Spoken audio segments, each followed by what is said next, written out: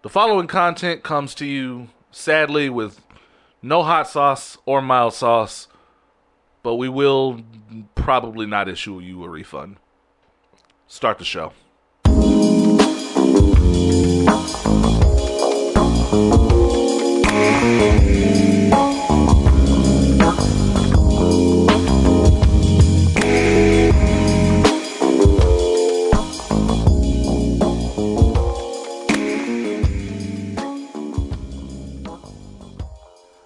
It be like that sometimes, man. That's how these Door Dashers do you. It's all good. Because today I learned that Chick-fil-A sells Polynesian sauce in a 16-ounce bottle at Kroger. Let's go. That's what I'm talking about. So if you want to destroy the black community, you can put anything you want in those bottles. Also, shout out to everyone that told me, oh yeah, I've been had that. You're not my friends. None of you. Y'all are not the plug. I'm betrayed. You can't keep that from people. That's like keeping fucking what is it? Spicy ketchup from people. Bro, come on, man. That's not right. We all we got. We gotta stick together better than that. This is what I'm talking about. Community.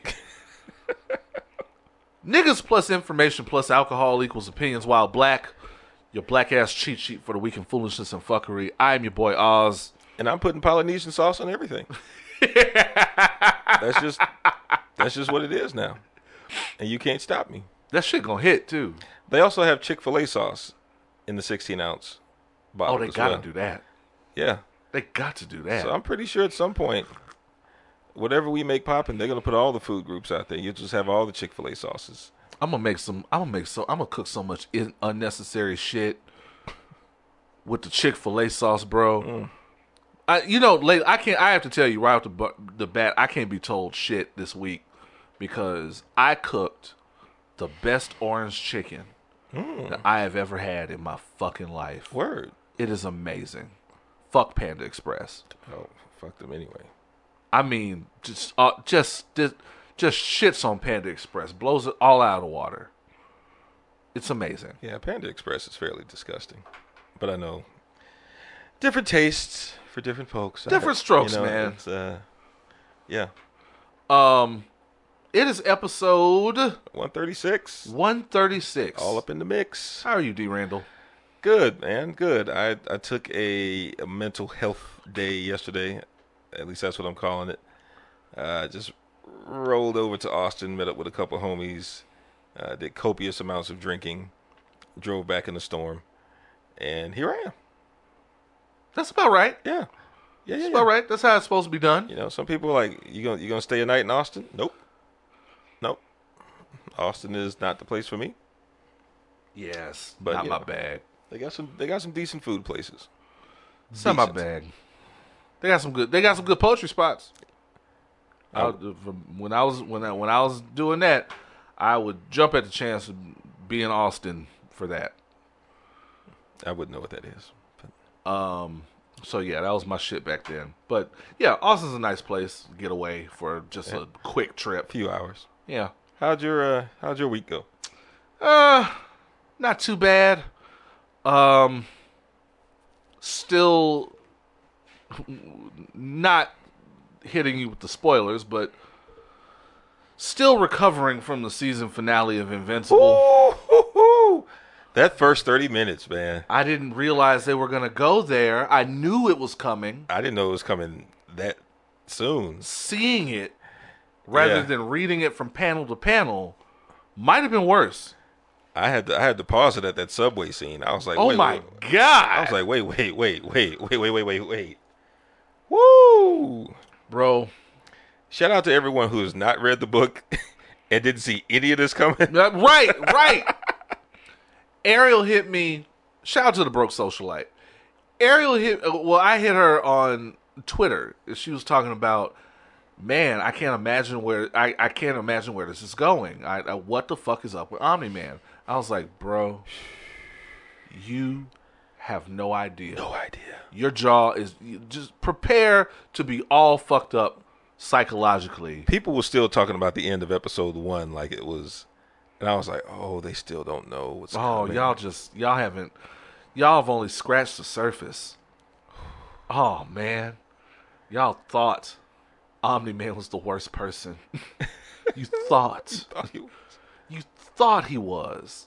No, you don't have a good picture yet. You will, and now you do. It'll if J.K. Simmons wasn't such a phenomenal actor, I would never be able to look at him the same way ever again. But he's phenomenal in everything. And here I thought his worst role, worst in terms of his villainy, was his role as Schindler in Oz. Oh shit! Yeah, I forgot all about that. Yeah, you forgot he was a neo-Nazi. Damn. Damn, he been getting the bag for a minute. Yeah. Oh man. Yeah. Between that and J. Jonah Jameson. Yep. They can't do that. You know what? They can't even bother with J. Jonah Jameson in the MCU. They can't even bother. Nah. Nobody's gonna do that better than he did it. We have to start having a serious discussion about J.K. Simmons, like being one of the best villainous actors of all time. Because even his role in what was the show on Stars with the parallel realities? Counterpart. That was brilliant. Like, yeah, even his guy in that was an asshole. I never watched that movie about him being a drumming teacher. With him and Miles Teller. Yeah. Yeah. I know the one. Just the clips I've seen from that. Oh, he was raw in that shit. Yeah. He was raw. So yeah, man, we gotta have a serious talk about that. Speaking of Miles Teller, this is not a big thing to report on any of that shit. I just love how random the internet is. The Packers were at the Kentucky Derby, all dressed up with their wives and shit. You know, Aaron Rodgers is fucking the Divergent girl. Oh, Shelley Woodley, yes, whatever her name is. Yeah. They're engaged. Oh, so he went from Olivia Munn to her, right? She's cute though. I don't know. She I like her. I don't like her better than Olivia Munn, but they have this picture where it's him and a few people from his O-line, and they're all lined up with their ladies, looking all derbied up. And then just randomly on the end is Miles Teller. It's like half their size. It's like, what the fuck are you doing here? Gang. I guess generic white men just have a network. I don't know. They're just out there. Just a bunch of dudes that all know how to play the guitar forever. That's one thing I have noticed. I'm not starting here, but I have noticed that so many white dudes, just random white dudes, just know how to play the guitar. Sure. I mean, just for no reason. Like, and not only know how to play the guitar well, as if they would. I guess all white dudes think they were going to be in a band someday. Of course. Just like all niggas try to rap. Okay, good point. Because I was watching, like, Married at First Sight, and the generic white dude, one of the generic white dudes on there, has a bunch of pictures from when he was younger with a guitar. And I was like, white people just really be playing the guitar all their life. Like Jim from The Office maybe played the guitar one time. Would that be surprising? Rainn Wilson maybe did. No, Ed Helms. Yeah. He played like the ukulele or some shit. Ukulele or some shit. Yeah, white people are interesting. I'm still studying y'all. I'm not in the workforce right now, but I'm still studying y'all. Let's see, we got a good show coming up. I want to give flowers to T-Pain. Theodore Payne? Ted Theodore Logan Payne. So y'all know I'm a Call of Duty nigga. I did not know that T-Pain played Call of Duty. And now after seeing his performance, I kind of want to play him in Call of Duty. Because he's really good and he'd be a challenge. But I think I could fucking mash him. So he was playing on Twitch, I guess. And he was in the lobby before the match starts. And the lobby is basically where you can voice chat with anybody playing the game, whether they're on your team or not. That sounds like a horrible idea. It is, because everybody will play. Because all the white people who play Call of Duty, I just assume that they're racist. They are. They get to live out their Kyle Rittenhouse fantasies in real life. I'm learning. Quite true. Or in a virtual world. Very true. And when they found out that there was a black person, I don't even think they knew it was T-Pain, or maybe they didn't know who T-Pain was. Not that it matters. But they were like, look at this nigger. You just heard, it was several of them. This is why I don't fuck Black Lives Matter. Look at this nigger. Niggering it up. When I say Tallahassee, when I say Mr. Tallahassee Payne. Why did that racial slur sound so corny, though? Because because I'm learning from Call of Duty that a lot of these white people have no cultural reference for the word. It's an all-purpose word to some of them. They met it like even if they see a black person, oh nigger, or if they fuck up in the game, fucking nigger. What if a black dude that shot you? You just said it.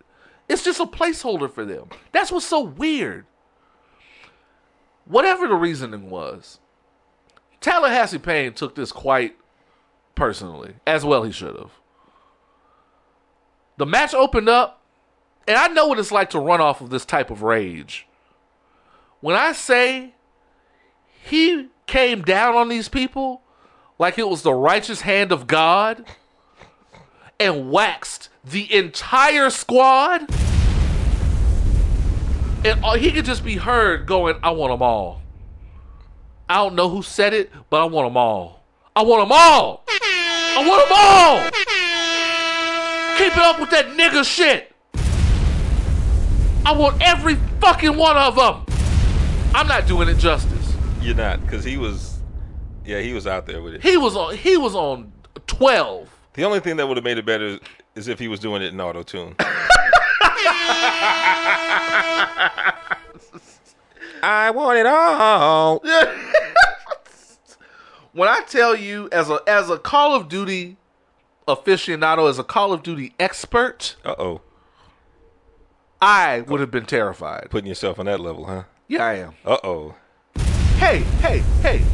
Anyone who hears this and is offended by it, me saying that I'm a Call of Duty expert, a master, if you will, is more than welcome to challenge the assertion.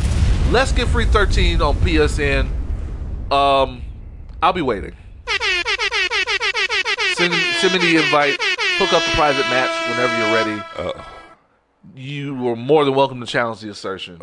Don't be salty. We'll still be friends after I dust your ass. And when I say T-Pain won the match, it could be said that he won the match solo. I'm willing to go ahead and say that. He waxed that whole squad. I am willing to bet he waxed that squad twice over. They must have called him all kinds of niggas after that. Oh, they were hot. They were hot. See, when you're in your team party chat, yeah, and you can't hear the other team, at the end of the match, you'll just see all the other team in red their names come up when they're speaking. Mm-hmm. When it just shows all red down that ticker, you know they mad. They mad. Fuck that fucking nigger. Fucking nigger with his camping. Fuck that camping nigger. He probably plays console. Leroy Jenkins. Tallahassee Payne might be the new Leroy Jenkins. I want that sound. As a matter of fact, I want that. I want that sound bite. I want them all. I want them all. I want that. Tallahassee Payne gets a lot of shit. The name of this episode is The New Leroy Jenkins. Yes. Don't get me wrong. Tallahassee Payne gets a lot of shit for his part in the auto-tune revolution. He made some jams, though. He made hella jams. He made some jams. Have we seen T-Pain in the verses? I don't know if they want it. They might not want that problem. They I gotta see who they would match him up against, but you'd have to put him up against a producer. Tiberius Payne got some heat. Just off features alone? Oh, shit. They don't want that fade at all. I just open up even just the lowest of his jams. Put on Let That Booty Work. Like that shit was jamming though. That shit was jamming. I'm just saying on the totem pole of his jams, it's on the lower echelon. T-Pain also wants y'all to know he's not like 50 years old. He's only like 36. It's true. He's mad young. I did not believe that because I'm 37. Yeah. I didn't believe that shit. Yeah. He out here. You know, just because he got a social media account manager that looks at his request folder doesn't mean that y'all got to judge that man's age. Not at all. Y'all gonna give him his respect. Wait, here it is. I want all of them. Yeah, man. A lot of gunfire. I want every single fucking one of them. Flash myself out. I want every fucking single one of them. One by the door. I want it all. I want it all. I want every part of it. I want a part of it. I want the whole thing. I want the whole thing. Keep talking that I want you to delete the black skins from your motherfucking COD. I want the whole thing. I want it all. I want it all, boy. Oh, shit. That's a lot of hostility. That man said delete the black skins from your character creation. Wow. Oh, shit. That's when you know you hot with a nigga. That is anger. So. Woo-wee. Salute to Teddy Tallahassee Payne. Also, he probably needs to step from behind the PlayStation for a little bit. He's a little too emotionally invested in that. He needs to go reinvest in the real world for a second. I mean, now look, to his credit, I get on PSN specifically to let out my aggression. Remember when House of Cards and Kevin Spacey would play Call of Duty to take out his aggression on like work? Oh, I used to come home and play Grand Theft Auto San Andreas every day after work, long after I beat the game, just to kill people. Because I hated my job that much at the time. I would just go home and just slaughter hundreds of people. As somebody who works in retail, yeah, I feel like the average black person eats enough shit from white people in the world. We should not have to eat it on PSN. Nah. And if I have the opportunity, I don't blame him. I'd have behaved the same way. If I have the opportunity to take Matilda, that's my gun of choice. I customized it and I've named it Matilda. Okay. Named after Natalie Portman in The Professional. Interesting. If I can take Matilda and rain down the righteous hand of God on a bunch of incels, damn it, I'm gonna do it. Might as well.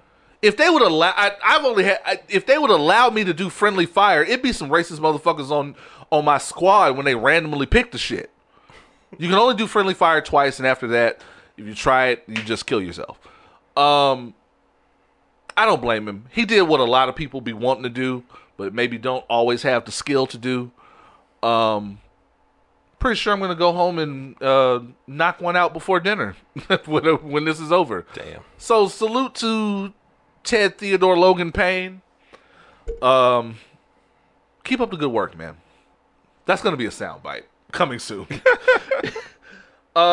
Humans ain't shit. I'll make this a quick one.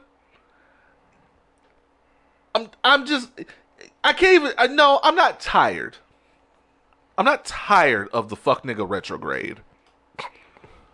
But the fuck nigga retrograde, and I'm not making this a Kevin Samuels thing, even though he is part of the cause, because y'all washing this man's meat a little hard. Pause. Like the royal penis is clean, y'all. Y'all can back away. And a lot of people feel very emboldened, like I said on a previous episode, to just run around calling people simp and pander for no reason. It could be anything now. It's anything now. Mm-hmm. A black woman sneezes. Gesundheit. Damn, bro, she ain't gonna fuck you, bro. Chill out, man. Caping for these bitches. She ain't gonna fuck you. It could be anything. Holding the door open for a woman. With her hands full. Hey, let me get that for you. This old simp ass nigga. Quit simping, bro. The fuck? Oh, simping ass nigga. Get the fuck out of here. Kung Fu Panda ass nigga. You know, it's out of character for me to say this. It sounds like niggers don't get the pussy. That's exactly what it sounds like. And I'll just leave it at that. If I were a betting man, I would say this is the words of niggas who have not smelled the pussy.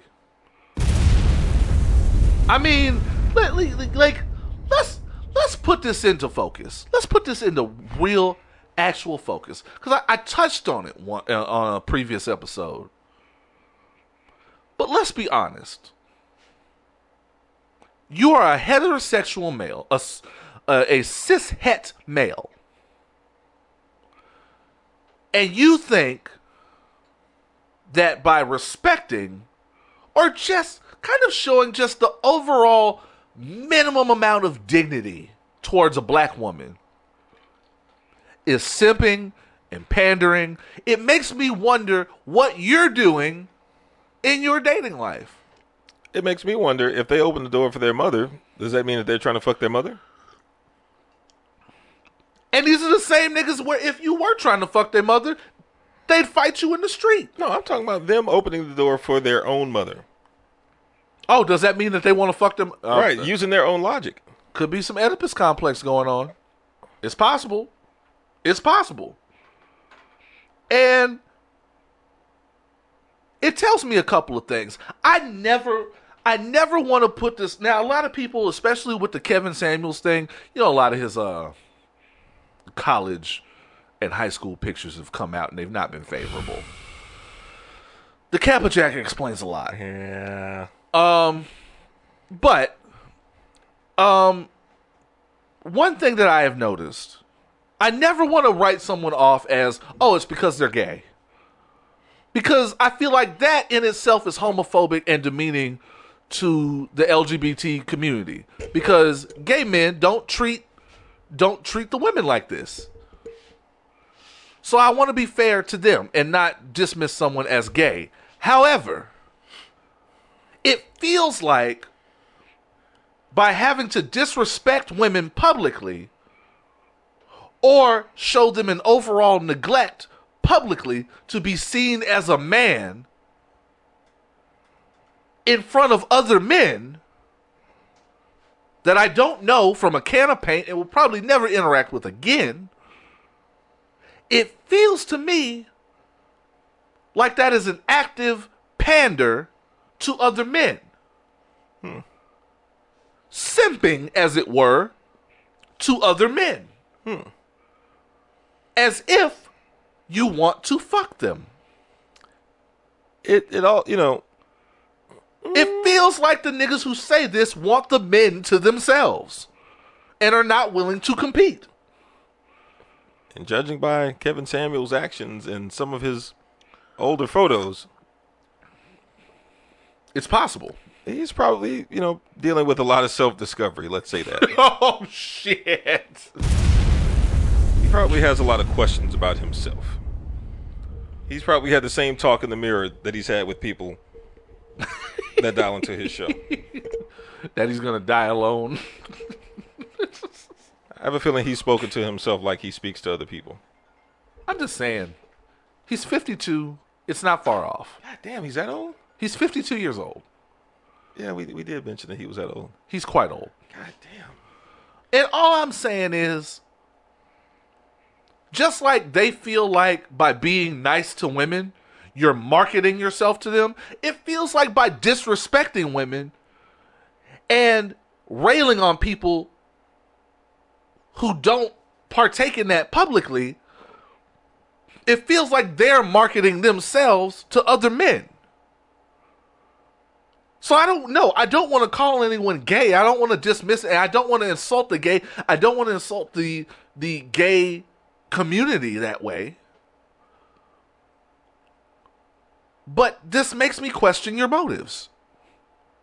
This makes me question niggas' motives. And it's just something to think on. Like, what pussy have you won by letting the door close on a woman with her hands full? What pussy have you won by saying, quit looking at them rich niggas on Instagram, die alone, average looking bitch? What pussy have you won that way? I want to understand. And again, I don't do this for pussy. And if I did it for pussy, it'd be the worst strategy in the world because it don't work. It ain't worked out. It don't work for me. So I must be doing it out of a genuine sense of wanting to protect the women of my community. Which is the teachings of Malcolm X, which is exactly the teachings of Malcolm X. I want to ask them, is your strategy working for you? Is your wife going to tell your kids how did you and daddy meet?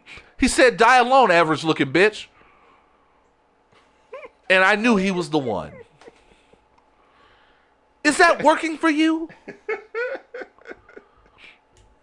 And if it's not, I have to question what you up my ass for. If you don't want to respect your community, that's on you. But leave me the fuck out of it. One, because most of you niggas who's saying this can't fight. I'm going to say it. Most of y'all can't fight. Kappas. And y'all are following a nigga who, joined an organization of niggas who can't fight. Who don't break 5'7" in Texas. Don't speak for the letters speak for you. It's a very good drink. I'm just saying. I just want these niggas who feel this way. Not that they would listen to this podcast. The niggas I want you to think real hard about why you feel this way. If you have a friend that feels this way, I want you to ask them what they think they're gaining, or even why they think respect for women means that you are a simp. Because none of them can ever explain it to you. Ever. None of them can explain it to you. Because they're just acting on this reptile brain section of their mind.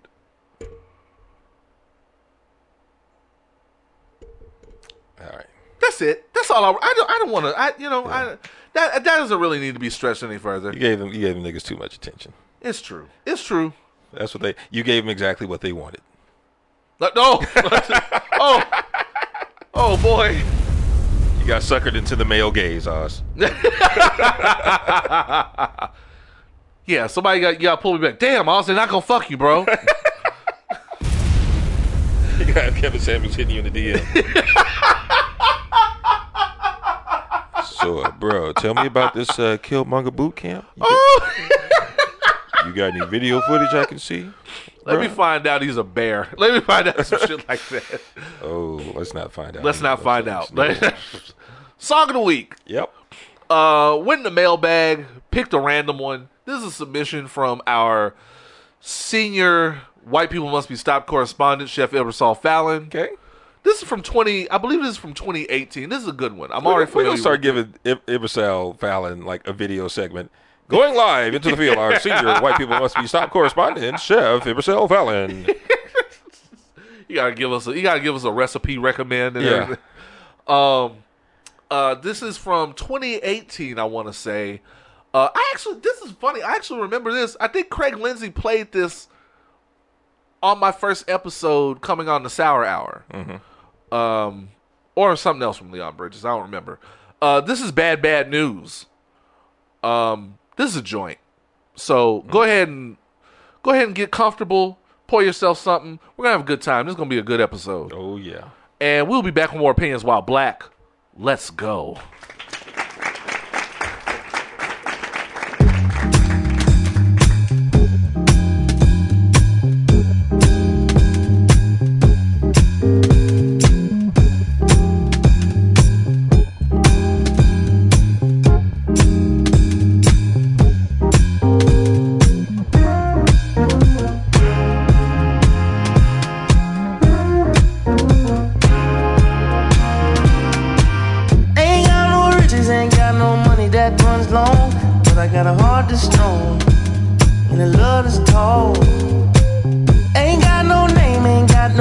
Education, but I can see right through a powdered face on a painted fool. Let me slip through. Why you tryna hold me back? I'm just tryna move up front, little more this, little less of that. Can you feel me? Let me come through. I'm tired of being in the back. I'm just tryna move up front, little more this, little less of that. Yeah. They tell me I was born to lose, but I made a good thing out of bad news.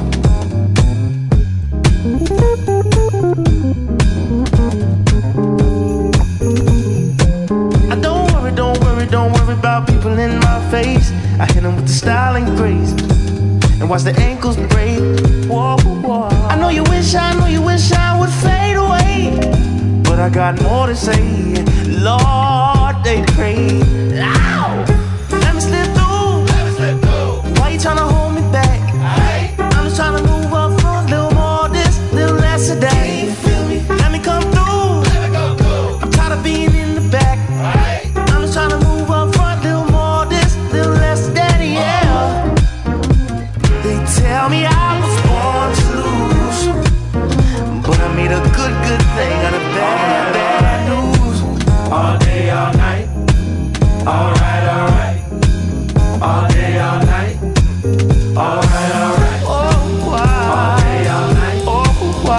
Alright. Oh, wow. All day, all night. Oh, wow.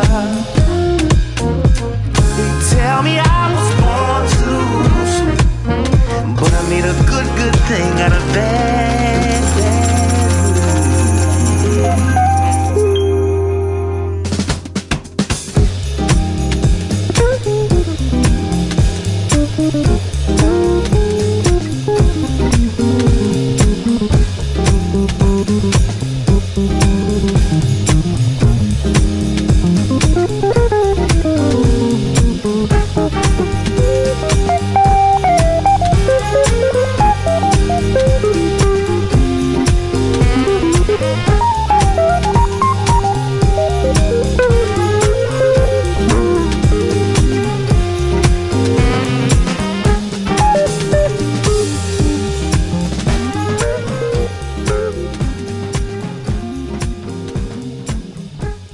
All right. That is bad news from Leon Bridges. Houston, not Houston, but Texas. Texas, stand up. What y'all know about them Texas boys?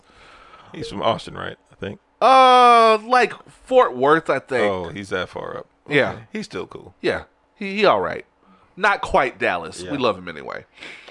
If you like any of the songs you're hearing on this program, please reach out to, if you're a Spotify or Apple listener, go ahead and jump to Spotify or Apple, go to the search engine, type in Opinions While Black featured music, and you will get a playlist featuring most of the music we have played on this podcast, give or take a few deep cuts. It's a good list. I was listening to it on the drive to Austin, and it was right on time, man. Oh, it'll get you there. It was right on time. It'll get you there. We got some hot shit on there. Radio Galaxy, SZA, Mayor Hawthorne, Summer Walker, a lot of good people. Ari Lennox. Yep. Definitely some shit you want to get into. Shout out to the Brooklyn Girls Academy. The Brooklyn Girls Academy podcast. those are some music fiends. Those are some music fiends. They have expressed their affection for our playlist. I just listened to an episode of theirs where they were just suggesting good music, and you can tell what era they're from because they were suggesting a bunch of like former Nickelodeon people too that get their shit off. I'm not gonna argue with somebody who wants to put Keke Palmer on. I'm not gonna do that. But yeah, shout out to the Brooklyn Girls Academy podcast. Love y'all to death. Keep up the good work. Let's see what we got on the docket. Oh, I also want to shout out Lala from Play No Games podcast. I was on her program. Word. On the latest episode of her program. I don't know why they keep having me back. I'll be on there someday. Maybe. We're going to get it together. We're going to have it. It's her turn. Once outside starts opening, she's getting her shots. I'm almost got my last shot. We're going to bring her on. All right. Already. Yeah, they keep having me back. Her mother follows me now. That first time, I said pussy like 15 times on that episode. If I had known her mother... Man, that's awkward. I think you said your mother listens to it too. She had to stop. Okay. She had to stop because she didn't want to hear me saying some crazy shit. She didn't want to hear you saying pussy 15 times. She also doesn't want to hear me saying pussy 15 times. What do we got here? DJ Khaled album. It's okay for other people's mothers though. Yeah. Go Khaled. So the new Khaled, it's hard to review a Khaled album because the only thing you can really compare it to is other Khaled albums. It's like is just his body of work up until now, none of which is bad. Because he gets so much certified talent. So it's one of those things where it's like, is this better or worse than the last album?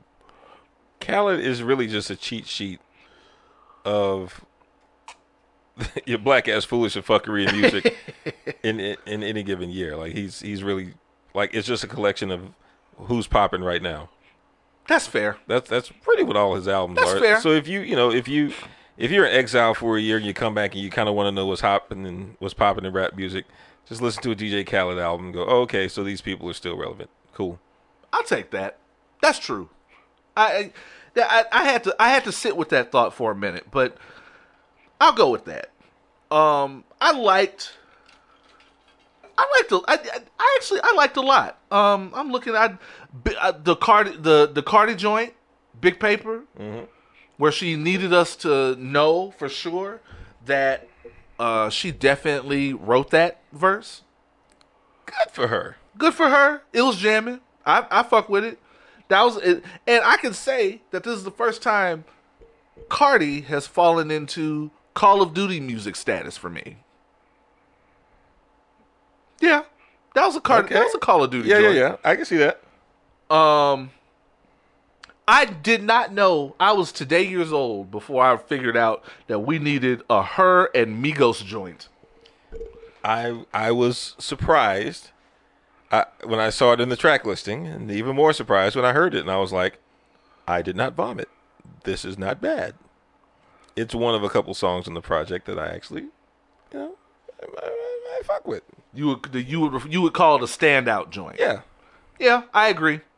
Her is so talented. She can just fit herself into any lane. She can. She really can. That's what I love about her. She really can. She can fit in pretty much any genre of music. 100%. No wonder Prince goes up for her. What else? Megan went off. I can say that Megan had a hot little verse. Yeah. Megan went off. The one joint with Buju Banton, Capleton, Bounty Killer, Barrington Levy. Yes. The all reggae dance hall joint. I did not know I needed that. Yeah. I needed that. That is, I can tell you, that's going to go up at a dance hall. That fully solidified Khaled as a fake Caribbean. I saw him in the video making jerk chicken with his shirt off. getting sweat flakes all up in the food. I saw you at that Khaled. What, did he have the Uncle Sandals on? Yeah, you're still not Caribbean though, bro. If you can't tell Drake, you damn sure can't tell Khaled. Exactly. Let's see. Now, 21 Savage sounded a little weird. 21. I did not need a Justin Bieber joint. 21. Here. 21. We don't need any more Justin Bieber songs. So, Especially dreadlocked Justin Bieber. yeah, man.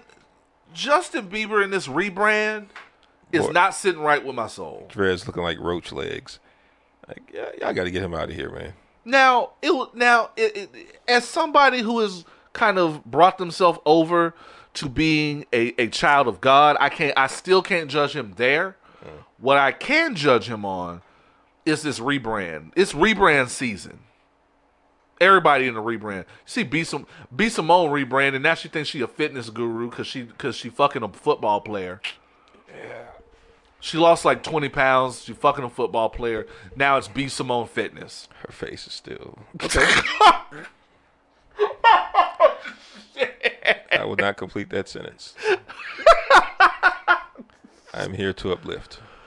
Oh man! So her face is still busted. Sorry.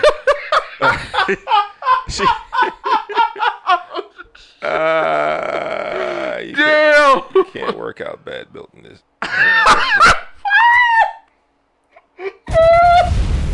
What is in this cup?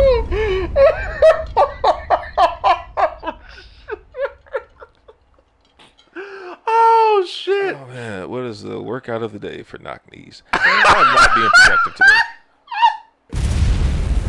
All right. I'm sorry, y'all. No, you're not. That's true. Oh my god. So it is rebrand season, and Justin Bieber. It goes down with the crowd. It does, man. And Justin Bieber is trying his damnedest to rebrand to let us know that he is one of us. The thing that everybody missed was the fact that this nigga really tried to convince us that he deserved to have his last album be nominated as an R&B album. Nobody cares. No one cared. Nobody. No one cared. And now he's trying to rebrand accordingly. It's not going to work. His latest album, he's trying to be woke. Like he's trying to be Black Lives Matter. I've heard people talk about it. I don't need that from him. I have a continued streak of never willingly listened to a Justin Bieber album. And that streak continues to this day.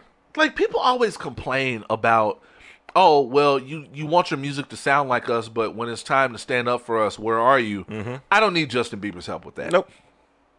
Never asked for it. Nope. We'll continue to not ask for it. I don't need Justin Bieber for that. Nah, just sit this one out, man. If you want to keep making that music and it keeps you from having thoughts and ideas about Black Lives Matter, fine. Justin Timberlake too. He was on the Khaled album. I didn't need that track at all. I have gone up for Justin since Justified. I still think Justified was a fucking fire album. Oh yeah. He had the best production imaginable. Yep. I think his solo albums right up to that Man of the Woods bullshit, which I don't think about, these were solid efforts. I think these were solid efforts with solid production quality. I think at this moment, upon hearing that Khaled joint, I think I might finally be over Justin Timberlake. I'm over it. I'm over it. Welcome home. I'm over it. Go home. I don't even have any hostility against Justin. Go home. Keep fucking Jessica Biel. And just go about your life, man. Yeah. Do another movie. I've never hated him in any of these movies. Then again, I've only seen Social Network. Okay. And Social Network almost doesn't count because everything else about it was so good. Yeah. Is there any more? Oh, how did we not talk about the Nas Hove Fauntleroy joint? Well, Nas and Hove rapping together again. Hey, hooray for the mid to late 90s. You know? Wow, remember those days? I'm trying not to be a negative person, but I didn't hate Nas here. Not completely. What they were saying was cool. It was just boring. Like, adulting rap is kind of weird to me. Was it boring or was the track boring? Both. Okay. Both. I think part of it is that both of them are running out of shit to say. They're kind of at an age where you can't really just like brag about your wealth and getting bitches and drinking and shit. Because people are like, all right, man, you're 50. You need to slow down a little, man. And you can't be married to Beyonce rapping about murder anymore. Right. Exactly. You can't be married to Beyonce rapping about anything that you were rapping about before. Correct. Except for getting Beyonce pregnant and generational wealth, which I know is one of your favorite topics to hear people talk at length about. Outside of that, just chill. And, you know. And they don't need to prove to us that they're still in shape. Right. As much as I despise Nas, I'm never going to say that he's not in shape. Lyrically. I'm never going to say he's not in shape. And I'm never going to say a Hove's not in shape. So they don't need to prove that to anybody that still actually fucks with them, like myself. Well, Hove. I'm sorry, there's just never going to be a time where I'm just going all the way up for Nas. The only time I've ever been able to stand him is on that little mixtape that mixes like Nas joints with Sade joints. And that was more for Sade. Damn, the Nas hate is real. I can't. It's just not amazing to me. And maybe it's because of the terrible beats, but Nas has never been amazing to me. Not once. Mm-hmm. Everything about Ether but Nas's performance was amazing to me. I mean, what's wild is that you're 100% correct. I mean, his first album, yeah, good album. I was one of few people that liked his second. I don't want to talk about Nas. Anyway, I'm not going to sit here. And shout out to him and whoever his investment advisor is, because, you know. Because he said he's a cryptocurrency Scarface. Yeah. Sir, but the fact that you even said that was the most out of touch shit. Means that you just have someone that's making the investment decisions for you. That nigga was watching that Superfly bullshit. That's what it was. He was watching that Superfly bullshit because they got that one off. That he flipped all his drug money into crypto. Nigga.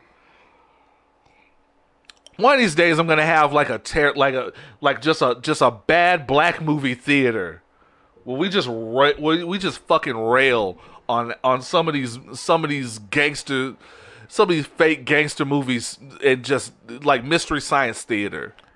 Oh man, that would be great. Superfly is fascinating in how fucked up a movie it is. Straight Out of Brooklyn. Oh man, by Matty Rich. Oh shit! Always comes to mind, but I digress. So yeah, all in all, I can say about this Khaled album. Controversial question. Let's go. Was Belly actually a good movie? I'm not the one to ask. I think I will never be able to be impartial about Belly. That's a fucking classic to me. Because it's everything that I went up for about the late 90s, early 2000s of hip-hop culture. Everything.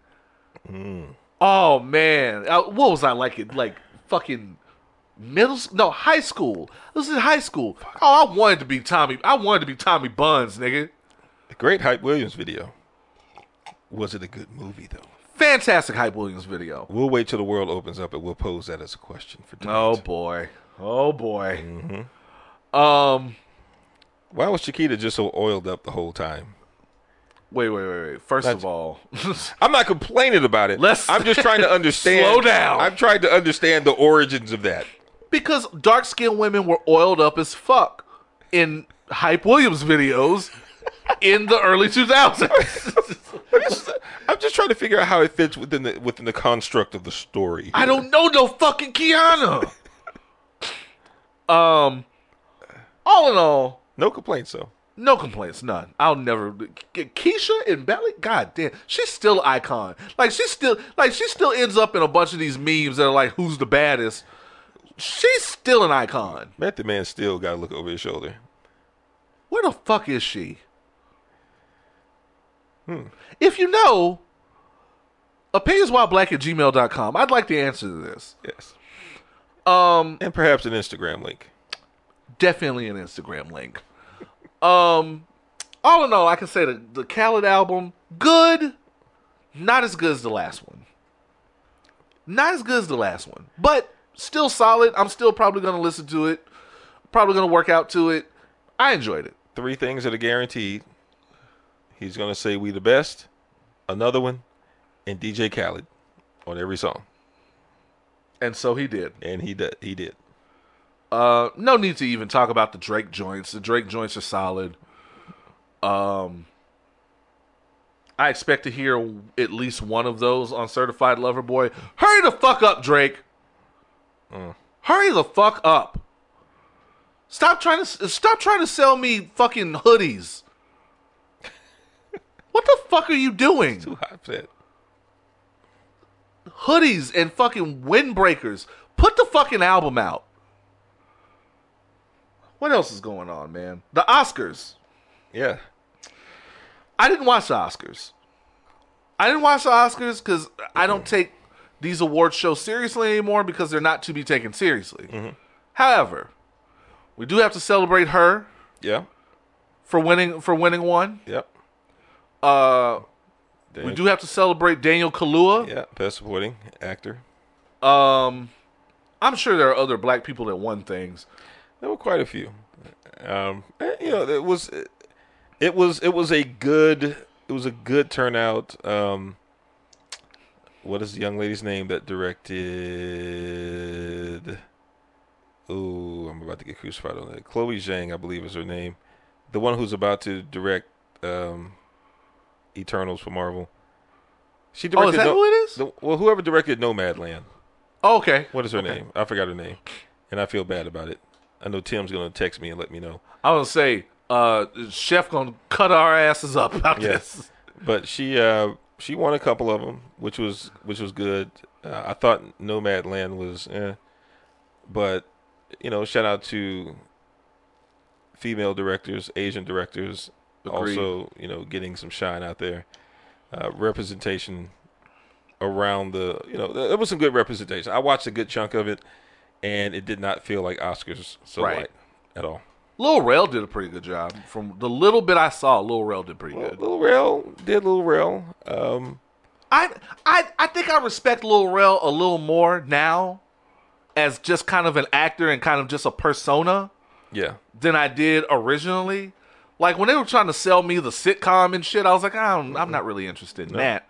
But I think I respect him a lot more as just kind of a host and a comedian, and just as an entity, kind of. Yep.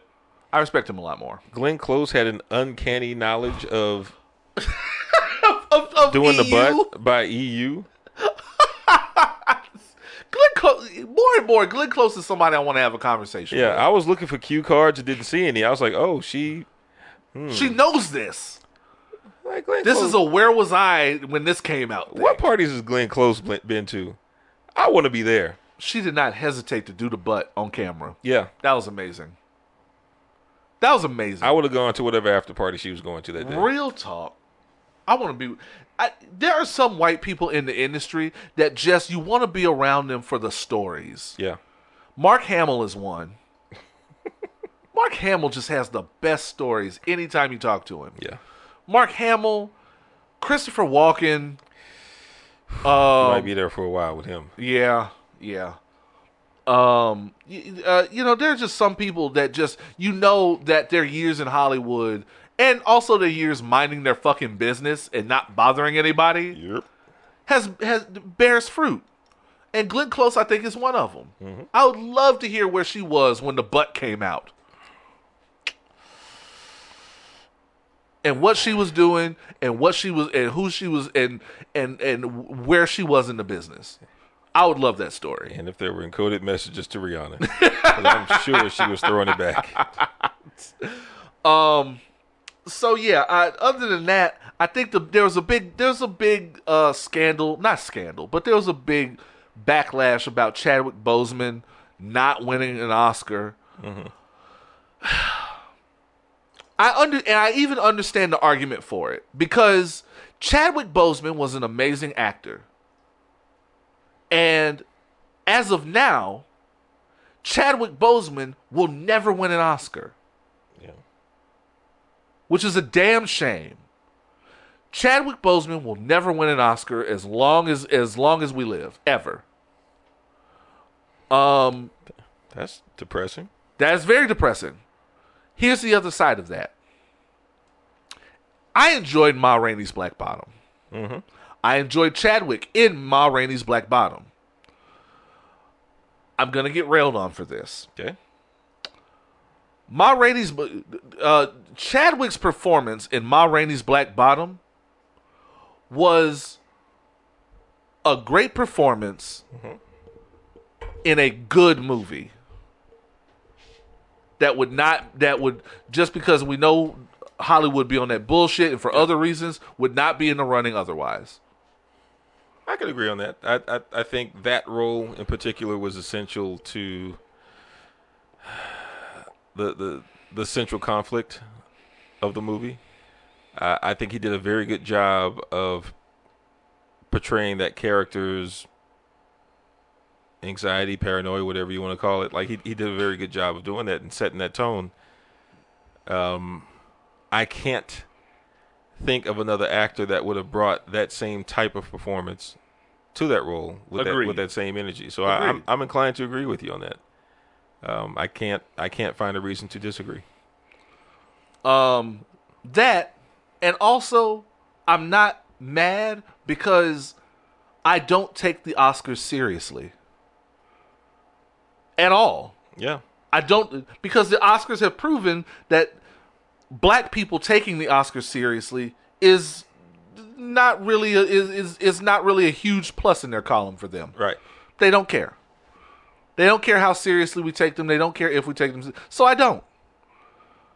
It's not an institution to be taken seriously by black people. Although I am happy when black people win in that column because it gets them more work. Right. But other than that, the prestige of it is bullshit. Well, maybe they'll follow. They gave it to Anthony Hopkins. Like, yeah. That's the thing. They all he has to do is breathe. At this they always point. give awards to. The problem that I have with the Oscars, even more than the Oscars so white thing, is that they give awards to shit that nobody has seen. Like, I didn't know until that night that there was a Pinocchio movie that came out. I didn't know Anthony Hopkins was still working. Right. I genuinely did not know that Anthony Hopkins was still alive. I was like, is this a posthumous award? Oh, he's still alive. Oh, good for him. Weren't we kind of led to believe that maybe we weren't going to get any more Anthony Hopkins in Westworld because maybe he was headed on the way out? Maybe.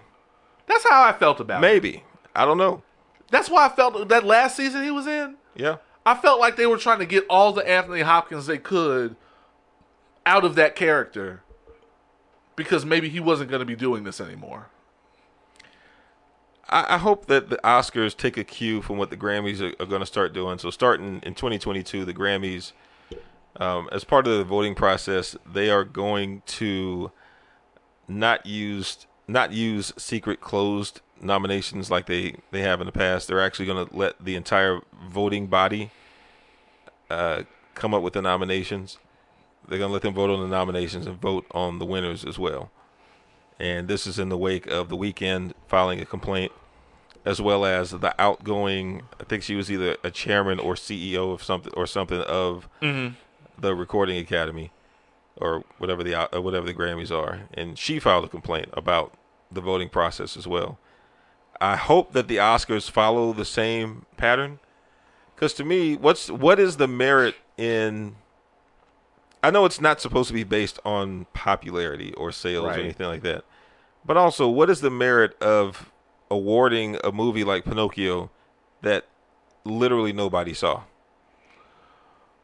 A movie that you technically put like in one theater just so you could say it had a theatrical release. Like that's the kind of stuff where I'm like, nah, let's let the people decide who these awards should go to.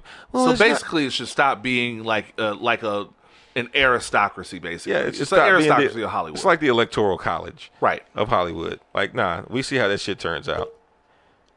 Ohio got too many votes. I'll say we're on the political landscape. We're still getting laughed at for still having a electoral college. Yeah, so we definitely shouldn't have one in Hollywood, or in the recording industry. Yeah. I would love to see. I'm interested to see how that works out for the Grammys.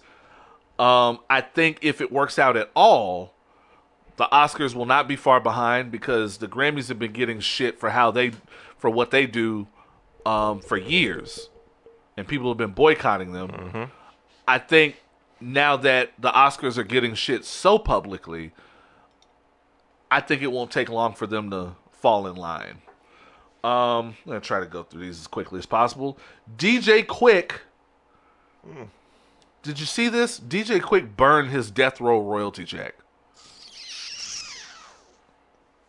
Well? And went on a fucking tirade, which I'm not going to read back, but he went on this tirade about not getting compensated properly for all the work that he's done. And all the songs that have been, some of those I didn't even know about. All the songs that he's worked on that have been huge hits that he has not been compensated, he feels, at an appropriate level for. Like I didn't know he had a credit on Hot in Here. Okay. I think this is another one of those things where, to be honest with you, I know you have a slightly different take. I think my thing is that DJ Quik is at working in more of a production and kind of mentoring capacity these days under younger acts. And it goes back to the Method Man thing, where Method Man was like, where the fuck are these artists getting all this fucking money from? Because it ain't through the industry. And it's easier to be young in the industry and making all this money. And I think being so close to these young people, DJ Quik sees that. He sees them getting way more of a bag than his generation was kind of allowed to get because rap was still young. And now he's looking, a lot of people, the pandemic has caused a lot of people to look back in retrospect, because hindsight is always 20/20, and feel like they've not been paid their due. Whether he's right or wrong on that is not really up to me. But, you know, having nothing to do and sitting in your house all day for a year offers perspective. I think that I think it's time for a lot of artists to become honest with themselves. And let's be real. If you're not getting the money that you feel you deserve, then that points back to some type of bad business practice in the past. Whether you worked with a handshake deal or whether you agreed upon a bad contract. When you were young, to be fair. When you were younger. Because we saw a New Edition got fucked up. Yeah, like, so it's a lot. It's pretty easy for people to get fucked up, but I've never seen a case where someone will go back and say, well, even though we agreed to this in our deal, I'm gonna pay you more money than we originally agreed on. It's not going to happen. Probably not. But you hit it on the head a little bit with the Method Man comment. And if you look at the history of music or any industry, really, 20 years ago, DJ Quik used whatever practices were in place for producers to get paid in the industry. 20 years later, since the nature of the industry and most industries have changed, the younger artists of today have different opportunities to generate income based on what's available now. So yeah, you can look 20 years later and say, I don't understand why these kids are getting shit that we don't. Well, because they have the internet now, and they have multiple streams of revenue from social media and other things that they can capitalize on that you did not have back then. Right. And if you go back 20 something years, then imagine that the generation before you probably said the same thing about about DJ Quik. All these Motown session musicians who are like, I have to get an instrument and learn to play the instrument and sit in a sweaty room with 5 or 6 other dudes and learn how to play these songs. And we got to get everything done in one take so that we can actually get paid. And here you are pulling up a sampler and you're able to make music, one man sitting at a desk, and probably get paid more as a producer at that time than they did as musicians. So it's just all part of the cycle of life. Like, yeah, you're going to look up, the kids from today are going to look up in 2040 and go, wow, it's amazing how these kids are getting paid for making music based on what they're doing in 2020, 2021. So it's not really, I sympathize with DJ Quik in the sense that it sucks when you look up and you realize that you could have been getting so much more out of your efforts. But it also really comes down to timing, and it comes down to knowledge of the business. You can still figure out a way to use the same channels and the same avenues that the younger artists are taking. Will you be successful? Who knows? But you also have access to the same things that they do. Just buy a bunch of Dogecoin. What? Just buy a whole bunch of Dogecoin, DJ Quik. Randle didn't even know what to do with that. I was like, talk to Nas about it. He's a cryptocurrency Scarface, so Nas will point you. He'll point you in the right direction. Oh man! But looking over the shoulder of a younger producer and giving them the game and giving them tips and tricks on how to do their production, unless you entered an agreement in which they'll compensate you for it, you're not going to get paid and you're not going to get flowers for it. I hate to be the one to say that, but unfortunately, Mr. Quik. The industry is just always going to be fucked up. Exactly. And as advanced, and the thing is as advanced, and I can leave it here, as the kids are getting money now, at the end of the day, white people are like rich white people are never going to stop innovating because they have endless resources to never stop innovating. Right. They can always pay more bean counters to find a new way to fuck an artist over. So, it seems glamorous, and it seems like it seems like the artists are getting over more, but they're not. I mean, I always say, you can't idiot-proof anything because they're always going to build a better idiot. So, there's really not much of a way out there. The industry is going to be the industry. What else do we have here? See how quick. What the fuck is going on with Tyrese? This happened right after we recorded. Don't care. And what the fuck? Tyrese, in case you're wondering what we're talking about, Tyrese Gibson was recently seen shaving his girlfriend's coochie on live. What the fuck is happening with Tyrese Gibson? What? And it went like a basic ass rate. Man, he bought them hoes $5 for $1 at the 99-cent store. Y'all don't remember the time Tyrese said, "What more do you want from me?" Y'all don't remember that? No, y'all forgot. No. That's okay. So here's where I differentiate there. When Tyrese was just spazzing for that whole last quarter of that year, I remember because I think we almost, if not did, give him the Shut the Fuck Up award. When he was spazzing that whole year, that was, at least you could dismiss that and say, well, that's coming from an emotional place because he's going through a lot. He's going through this fucked up divorce. He's going through a custody battle. He's fighting with The Rock because he may or may not be working when he thought he was going to be working. All these things very clearly looked emotional, and he was venting, and he was emoting, and he was lashing out on the internet, which is something that people do every day. Mm-hmm. So I think people were prepared to look over that. This looks like a stunt. There's no emotional element to be unpacked here, unless of course you want to go through the fact that in the same week he said he was gonna do everything in his power to get his ex-wife back.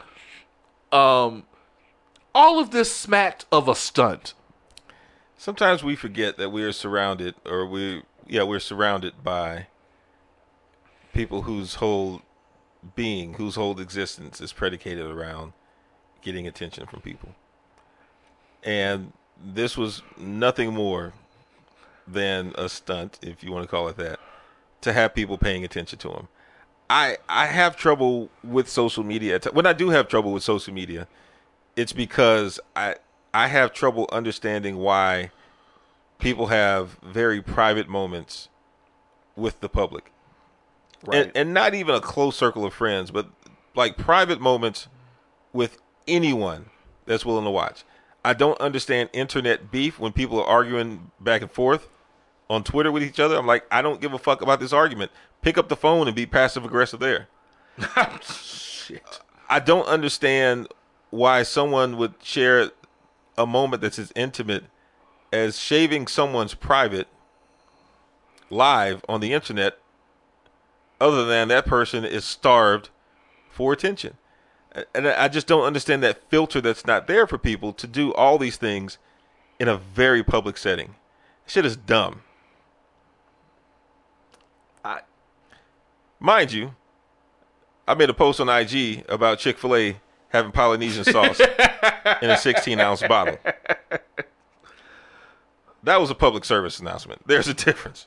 I'm just putting y'all on game. Also a little emotional. You had an emotional it changes response everything to that. It changes everything. But I'm also not shaving a woman's privates. No. To be shared with y'all. Like, that shit is dumb. And it's not even. And she's gonna have razor bumps because of those cheap ass razors. Yeah, man. And it's not even worth the. The shit sounded dry too. Oh shit! God damn! Like he was licking his lips like a shade tree mechanic. Oh shit! He did look like he was about to look off in the camera like, I got to do it right. You see this? You see this right here? You see this right here? This you see what you got right here? Which whenever the mechanic says that, oh hell yeah, you about to come off a grip. Oh yeah, You see what you got right here? Come on, let me show you. That's how I know I'm about to come off of a hot stack right there. I'm not only about to come off of a stack. He gonna have to leave and go. He gonna have to leave and go get it and be gone for 24 hours. And I ain't gonna see him again. I'm sorry. I'm still reliving that busted pipe scenario from the fucking winter storm. Yeah. So mad about that shit. And he just showed back up. He didn't call us. He just showed back up first thing in the morning. It was so weird. It was 8 o'clock. It was 8 o'clock, and it just smelled like Black and Miles outside. Damn. So you said it. You said it. This is a stunt. It's weird. It's nasty. Tyrese, I don't even want to put it out. I don't even want to put a question out to the audience. Would you shave your girlfriend's privates? No, that's weird. What else I got here? Oh, for you old hip hop heads, Cuban Link is still beefing with Fat Joe. Water is still wet. And Damien still doesn't care. This is a few weeks old. Big Pun got a street corner named after him in the Bronx. Which that's wonderful. Good for him. Good for him. Good for the Bronx. Fat Joe was not present. Fat Joe was not present. He made it known he was not going to be present because there were a lot of people that were going to be there that he didn't fuck with the long way, and he didn't want to make the blogs all about him. Fair enough. That's noble. Fair enough. When people take themselves out of the equation, I admire that. I'm going to use that next time I get invited to a meeting that could be an email. I'm honored. I just don't want to take away from, the true meaning of that meeting. But I'm here in spirit. Just send me an email. And Cuban Link, of course, went to the social medias to rail on Fat Joe and how he ain't done shit for Pun, and ain't done shit for Pun's family, and ain't done shit for Pun's people in 20 years. And he been pumping this man up. I love this man. Ain't done shit for him. What have you done for Pun lately? This beef has been going on as long as I have been, almost as long as I've been alive. At some point, when you beef with somebody long enough, at least when there's a beef going on, at least one party is going to remove themselves from the equation. Fat Joe, I can say, has probably removed himself from this equation. I am not Fat Joe. I don't know anybody close to Fat Joe. I'm willing to bet he doesn't care. He does not. And don't get me wrong. Stand on your shit. If you don't fuck with somebody, don't fuck with them. I ain't mad at you for that. But I feel like you should have something to show in other aspects of your career.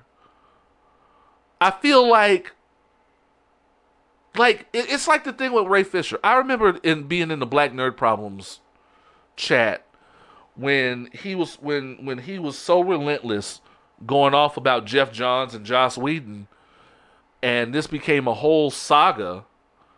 I remember us saying, I'm reading the tea leaves, and I feel like by the end of it, this is going to be the only thing that he is known for. And I hate when black people in Hollywood, Cuban Link is not black. I hate when black people in Hollywood have real feelings about a thing. And then they get dismissed, and eventually we kind of subconsciously dismiss them, and this becomes the only thing that they're known for, and eventually we just want them to shut the fuck up. Yes. And it's not right, but we just want them to shut the fuck up because it's been going on this long, and we as a culture and as an audience have very short memories, attention spans. Cuban Link, that's why. This is why. Cuban Link is what we were afraid Ray Fisher was going to become. Fortunately, I feel like Ray Fisher has kind of subverted that fate. One, off of the death of Whedon's career. The slow death of Whedon's career. And the success, if you want to call it that, of the Snyder Cut. This is what I was afraid Ray Fisher was going to become. Anytime we hear about Cuban Link, it's going to be fuck Fat Joe.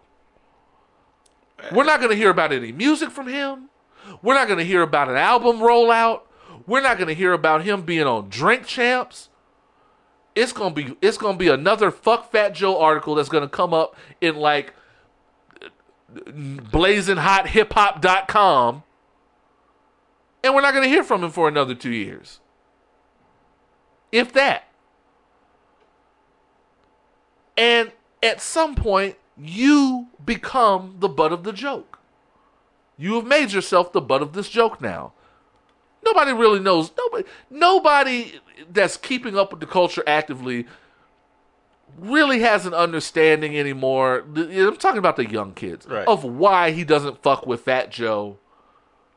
He's just a Fat Joe hater now.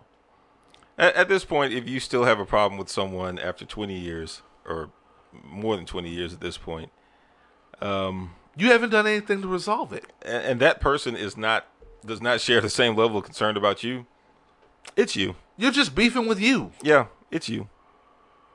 Fat Joe has Grammys, I believe. Fat Joe also doesn't seem to be concerned about this person. So I've never heard him respond. Yeah, so just let it go. It's cool, man. Just let it go, man. It's cool. If he's wrong, be settled that he's wrong and go on with your life. Oh God, my mom wanted me to report on this. She said, "Are you gonna talk about this on your podcast?" because I feel like this is a major black emergency Oh. happening in the community that I don't think is getting enough burn and people need to know about. I said, okay, Mom, what is it? I'm interested now. The FDA is going to ban menthol cigarettes. That's it. That's the whole topic.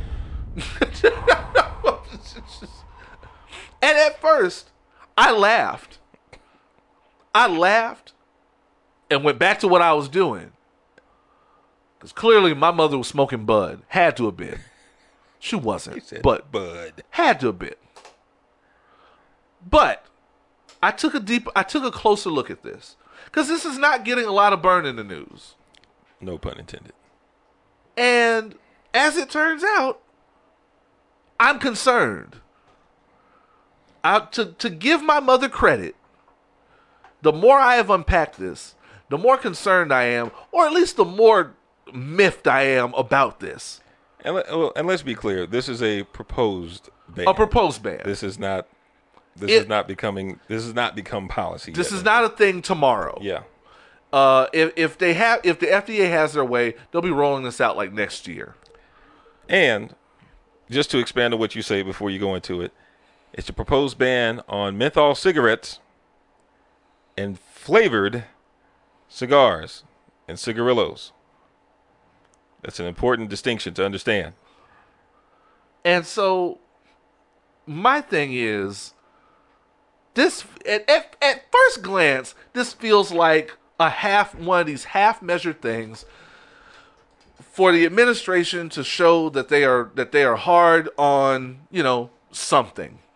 We're cracking down on this for the general public health and safety bullshit. When you look a little closer, from a black perspective, this is an attack. It's not even an attack. It's a mild inconvenience on the black community that can have enormous ramifications. Why do I say that? You cannot take away niggas' Newports, Cools, or Black and Milds, or cigarillos. You cannot. Everyone will melt the fuck down tomorrow. My mom goes, what are niggas gonna do without their Benson and Hedges? It's like, Mom, this not Benson and Hedges. Your mother raises a valid point. My mother has not smoked cigarettes in 38 years. But she understands the ramifications of this. According to the FDA, of all black Americans that smoke, approximately 85% of them smoke menthol cigarettes. This should not shock any of us. No. And for white Americans, 30% of the ones that smoke menthol cigarettes. Jesus. And that 30% might be enough just to turn that shit around, which is correct. kind of wild. Correct. But the FDA is saying that the reason why they're doing this, and they're specifically targeting menthol and flavored whatever shits, is according to surveys, younger people are more likely to start smoking because of menthols and flavored cigars and cigarillos. And they're hoping they can curb younger smokers from starting to smoke by doing so. Now, besides black people being thrown off by this, convenience store owners are ready to burn this whole country down. Correct. Because you just took about half of their business. All that's next is for them to crack down on lotto tickets. These bodegas are going to go the fuck out of business. Like, do you know that the convenience store is like the only place that you can get grape flavored Swisher Sweets? Let me find out they're selling them, because you know what's next if they're taking them out of the hood. Yeah. Let me find out they're selling them shits in Whole Foods. I'm just saying, but one of the legitimate concerns is if you do succeed in banning something, do you then find a way to criminalize it? Because how else are you going to enforce it by not criminalizing it? And they're very clear to say they're not banning the possession of it; they're banning the manufacture and sale of it. Right.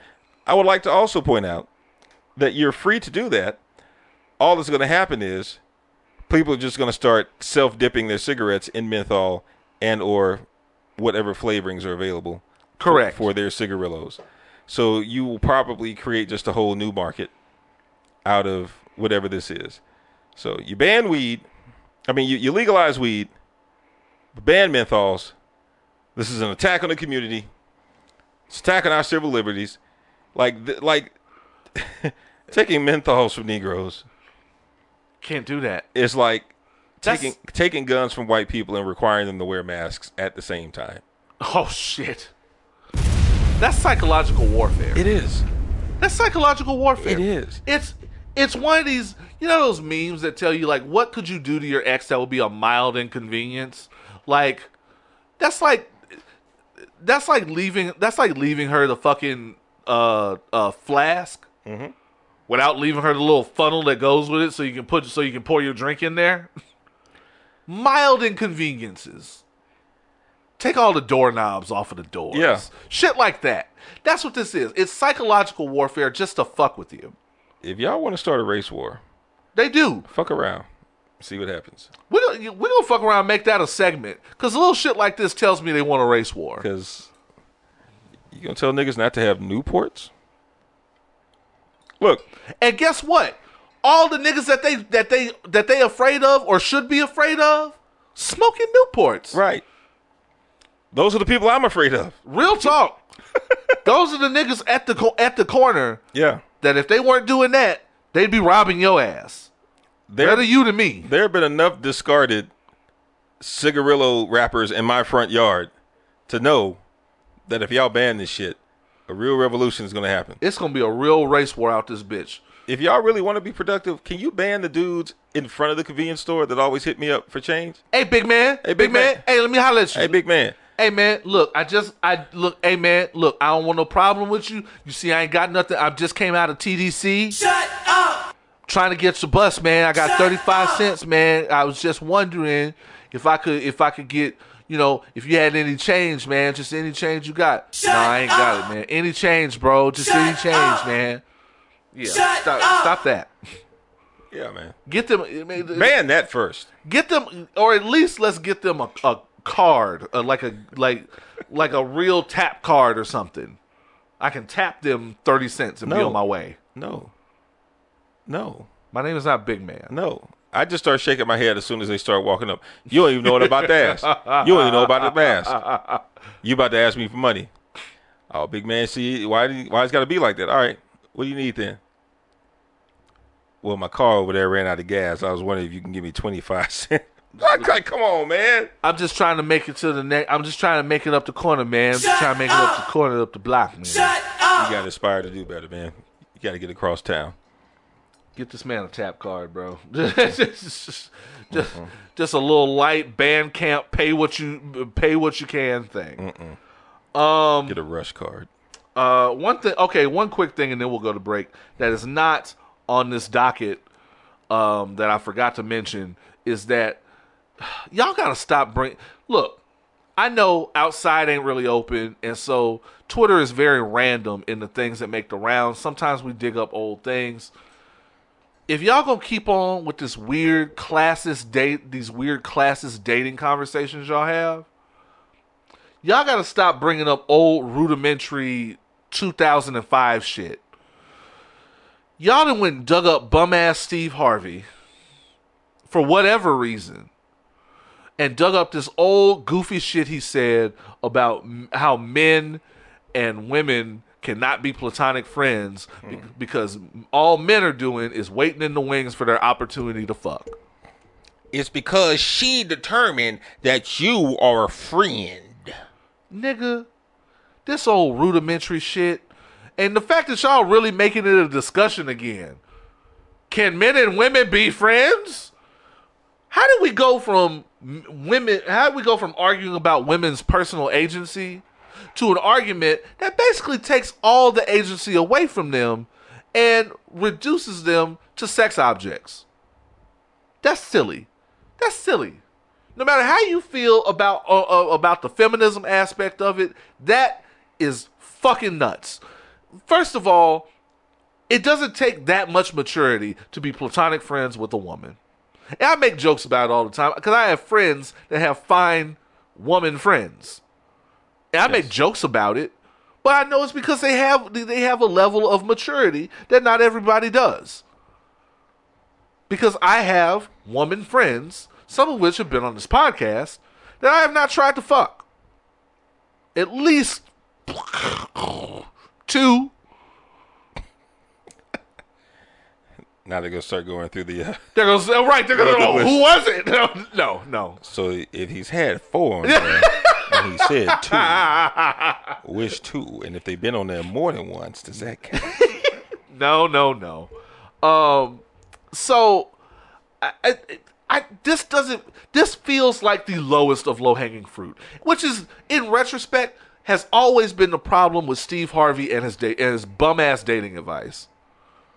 It's low-hanging fruit for people that are trying to entertain low-hanging fruit.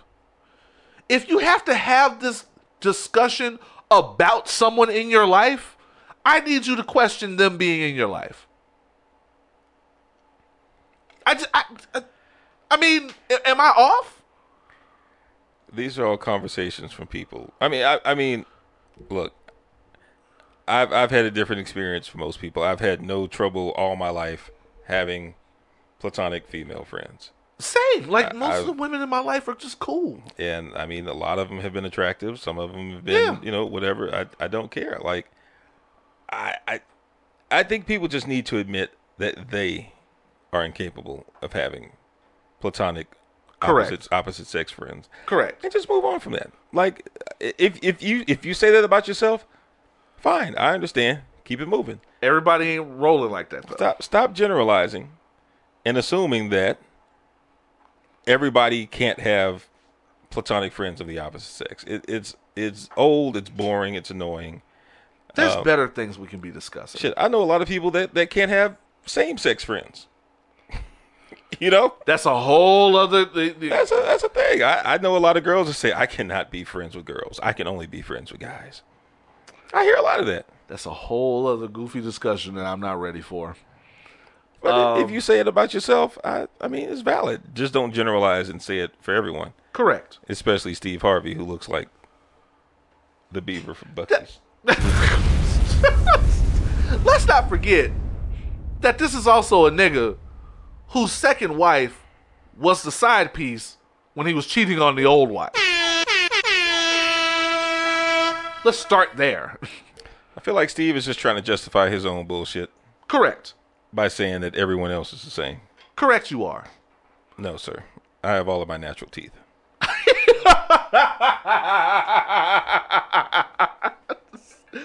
Oh, man, that's fucked up. So, yeah, shout out to the third funniest king of comedy. Third, yeah. Second, third. I'll go 3. So you got Bernie, then Bernie, DL, Steve, then Cedric. Okay. I always thought it was just Bernie and I'm just going off of their Three performance. Stooges. Well, I'm just going off of their performances in that movie. Oh, in that movie, yeah. So Same answer. Bernie, DL, and then the other 3. Yeah. We're going to take a quick break. We'll be right back with more foolishness and fuckery. You're listening to Sober Conversation with the least sober team in podcasting. Pour up.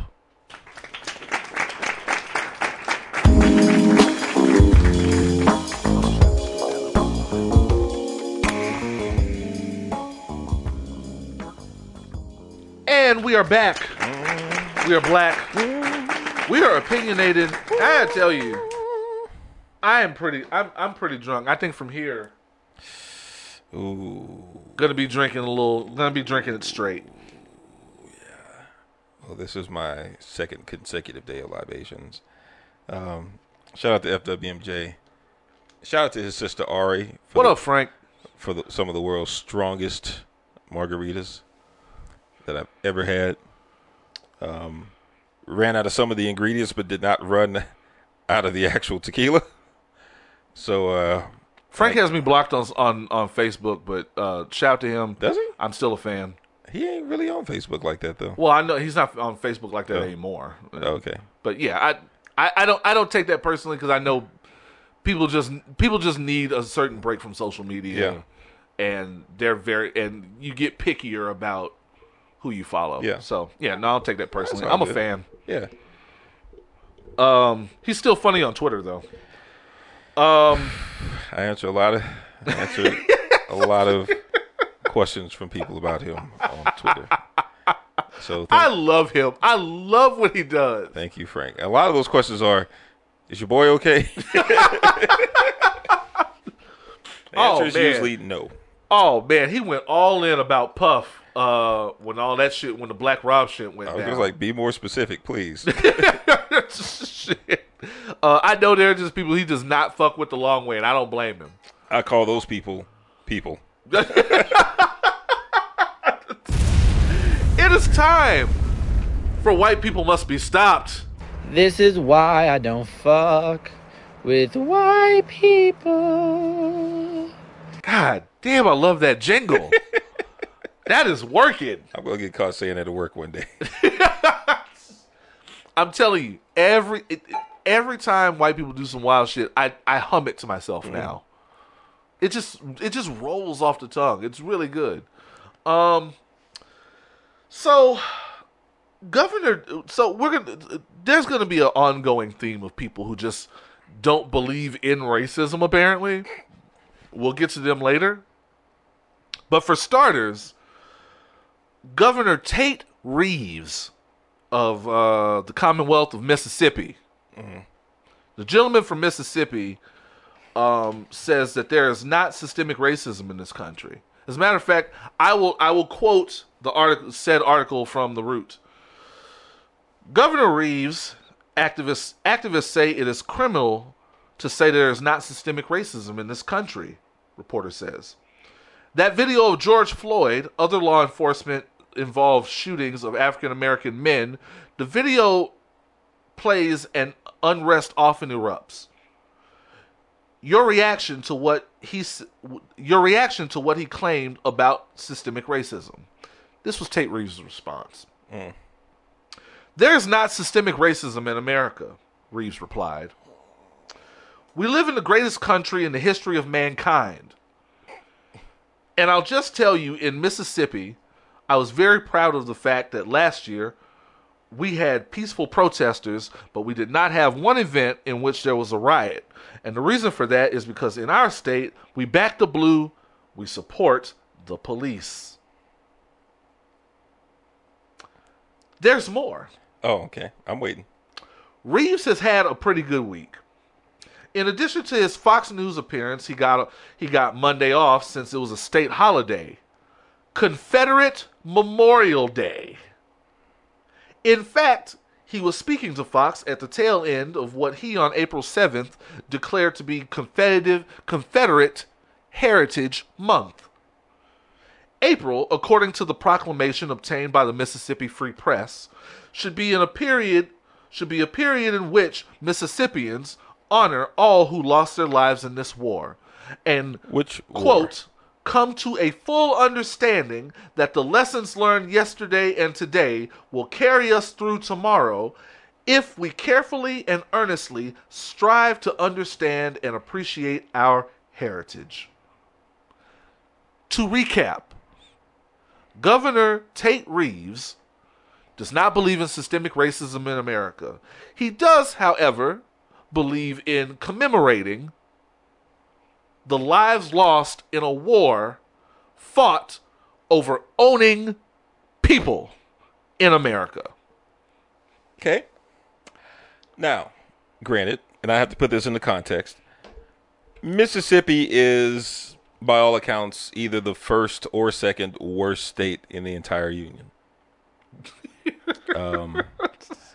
Or it could be a triple threat match between Alabama, Mississippi, and Florida. You decide. But Mississippi is usually in the conversation for top two worst states in the union. With that in mind, I can understand why you might feel that this is the greatest country in the world, because literally everything is better when you're looking up from the bottom of a toilet. If that makes sense. I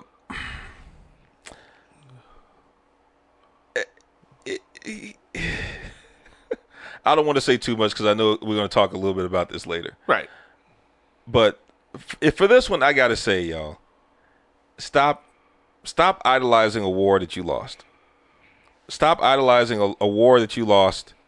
As I said, a war that was fought for the right to own people. You lost.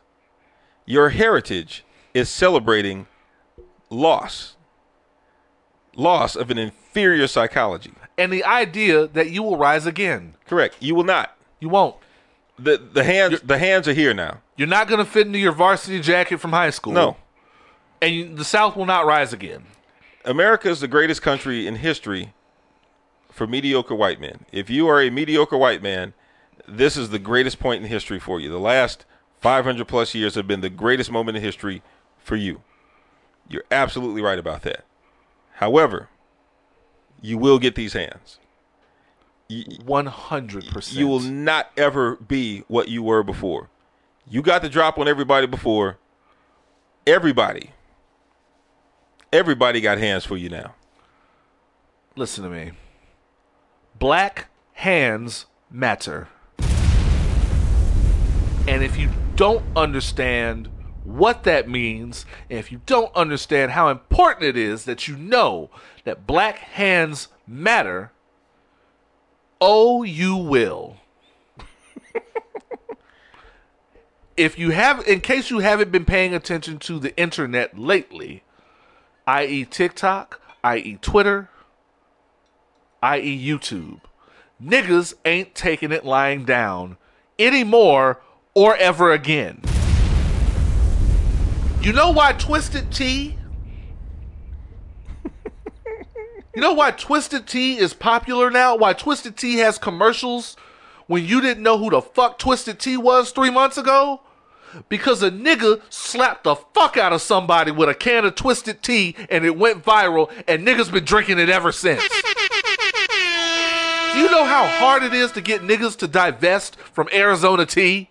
Bet.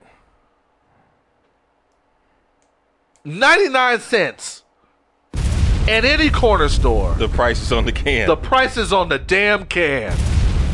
And you mean to tell me that Twisted Tea came up in the age when Arizona tea is a fucking monopoly? Arizona tea and that powdered Lipton lemon tea? Unsurmountable. They both overcame Snapple. Insurmountable. Yeah. They both overcame Snapple, which is good, but pricey. If they started doing $1, it's $1 on the bottle, Snapple will be unfuckwittable. It's got pig sperm in it.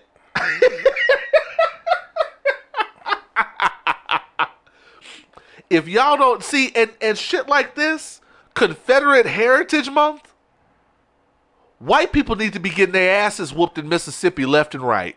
And right.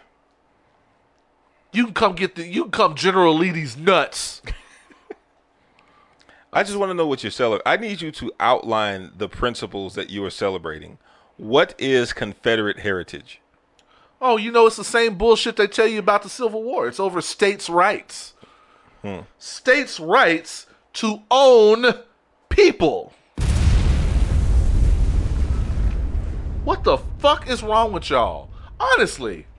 How y'all mad that they abolished slavery and y'all got reparations for the loss of income for having to give up people as property? Y'all actually got reparations for that and still mad. And y'all reenact losing this shit. Right. Y'all reenact it. Y'all get dressed up to go lose again. To catch L's. Do you know what that's called? That's called the Dallas Cowboys. The only other organization in the South that gets dressed up week after week to run out somewhere onto a field and lose. And lose for tradition or something. Got a point there.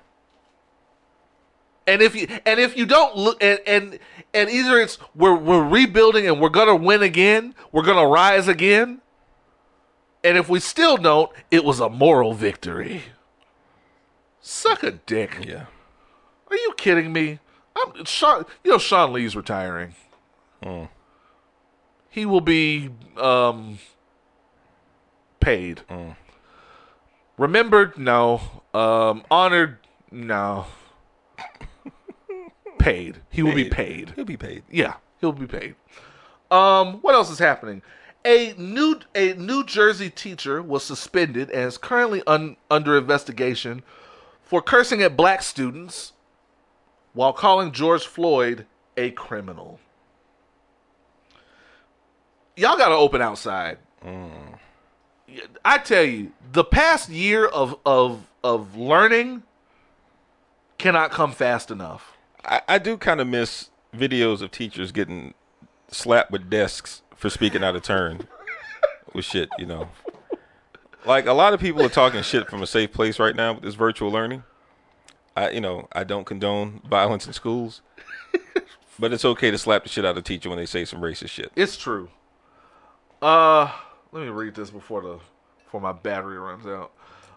New Jersey high school teacher has been suspended after 2 separate videos surfaced that showed him all in his clannish feelings. Wow. While shouting and cursing at students during a virtual class, all because he's sick of hearing about white privilege, even sicker of about the fact that George Floyd's murderer was convicted of murder. If you think I'm privileged, then fuck you, because my daughter thinks I'm privileged and I don't speak to her. He was seen saying in a recording of the online class session. At one point, he started yelling and cursing at one student. Tamia Williams, a 17-year-old senior, said the landscape and design teacher seemed to focus on... Wow. He doesn't even teach a real subject. He teaches lawn mowing. Tell him why you mad, bro. Seemed to focus on black students, sharing his thoughts on the killing of George Floyd. I hear people whining and crying about Black Lives Matter, but George Floyd was a fucking criminal. And he got arrested, and he got killed because he wouldn't comply, and the bottom line is we make him a fucking hero. His last name is Zlotkin, so that tells me everything. Shout out to his daughter being the only adult in the house, apparently. Why is a landscape and design teacher even talking about George Floyd? Because he's a landscape and design teacher. How you gonna teach kids how to cut grass through Zoom? Come on, man. Oh, shit. Tell them why you mad. They gotta let these boys... let me tell you something. This school year cannot be over soon enough. Man. Get these teachers some fresh air. Get them the fuck outside. So they can do some landscape. Oh man. They gotta go and borrow the riding mower. Here, I give you 100 for the day. If you go down to the garden section, sign out the riding mower, not the hand mower, the riding mower. Did he get his teaching certificate from Home Depot? What you hate from outside the club and you can't get in. Oh man. Oh shit. Come on, man. Landscape and design, bro. I tell you. That's an actual class in a school. I'm sure that's an elective. Yeah. Well, I'm sure it's elective. Man, we had a drunk old white man that told everybody he taught electronics. We soldered one thing in that class. Other than that, we just watched movies about electronics. And by movies about electronics, I'm talking about like we watched Mac and Me, Tron, and Hackers, and Sneakers. Wow. Which is just Ben Kingsley saying like techno babble and shit. What? We didn't do shit in that class. I didn't solder shit as long as I lived. Or you had to have your own soldering shit from home. 3 white kids got to solder. And this man was in the back drunk, going, soldering. Oh my God. Like imagine you gotta sit in class and get that kind of energy from a dude who's teaching you how to use a weed eater, man. Like, come on, man. They just got to slap him when they see him in person. Oh, man. Aren't you excited about mulch kids? God damn. Oh, the school district thought enough of us to get us some new hedge trimmers. Oh, man. This is what happens when you invest in school pride. My goodness. In home gardening education. God damn. Oh, man. Oh, my God. Send your racist stories. Send your real-life racist encounters along with your listener letters, questions for myself and D. Randle, or any... I'm just looking at my backyard now like, damn. I would have benefited from those programs. You know what I'm saying? Or at least I can call him to come through and help me out. All right, you'll never not have a job. Right. I would say, you know what? We cracking on that shit. That's a trade skill. Yeah. That's a skill you can take into the real world. No, I mean, I ain't gonna lie. When your landscape and design degree don't get you nowhere. I'm nice with the lawnmower. I'm already qualified to teach this class. You gonna go ahead and get that paper at DeVry? You know what I'm saying? I'm gonna go down to Lowe's. You gonna take the 10 a.m. and 12 p.m. class. Oh man. Send all that shit. Send your listener letters to opinionswhileblack@gmail.com. Or go to opinionswhileblack.com. We got all the social medias there. We got all the ways to listen to us there. Send us your landscaping tips. And your thoughts on the George Floyd incident as well. Yeah, you gonna be a racist landscaper. You were probably cutting grass when that shit happened anyway. You know what he's saying? What? He's sitting at home saying that Mexicans are taking all the jobs away. That's what it is. That's what it is. That's what it is. That's what it is. That's why you mad, son. That's exactly why you mad. We're going to take another break. My goodness. Because I need it. And we will be right back with your listener letters, as well as the top 3 STFUs. This is Houston's most savage podcast.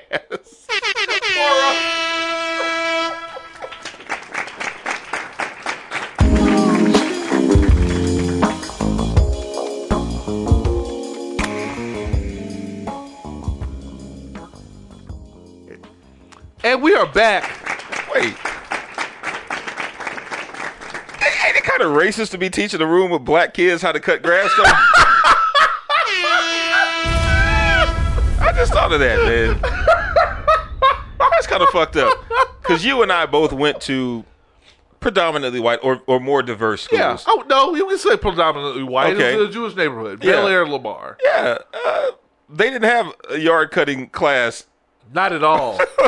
And them ag kids would be damned if you was going to tell them to cut the grass. I mean, they had future farmers of America, so they'll teach you how to grow some shit and take people's land under eminent domain and put crops there. They'll teach you how to do that. But they'll be damned if they let you teach their kid who could have been in private school, but they were just a little too broke to afford it, how to cut grass. Oh, they was going to take a morals. My son cuts grass. But if your son raises a fucking cow, that's different. Hey, cows, that's some money though. Man, them ag students were fucking reckless. First of all, Yeah. all of them drove the flyest off-road trucks. The flyest 82 Ford Broncos with no doors. Yes. And tracking mud everywhere. All of them had the lift kit for no reason. Yep. Blasting Tupac. Yep. Mud all on the right side. Oh, man, they was the fly. I'm telling you. Now, them were the white boys at Bel Air that got all the pussy. And the baseball players. Yeah. All the pussy.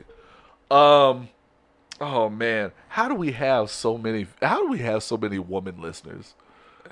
How? Well, first you got to hit them with we're back, we're black. We didn't even do that. We are back. Yep. We're black. Yep. We are opinionated, and Yes. clearly I am drinking just straight at this point. Obviously. I'm on the second day of a binge, apparently. I walked in, this nigga had alkaline water and shit. He was like, I'm on a cleanse. Shit. I drank a lot yesterday. with the guys in Austin, and I'm coming down. I was like, I respect it. I'm still gonna drink, but I respect it. And this nigga walked in with 2 Yeti cups, and I said, "Oh shit, Hey, it's about to be on and popping now." You know what? I forgot to mention. This deserves a quick mention. Jake Paul, not Jake Paul, his brother, Logan Paul, has been signed to fight, wait for it, Floyd Mayweather on Triller. I have mixed feelings. I'm just here for the commentary.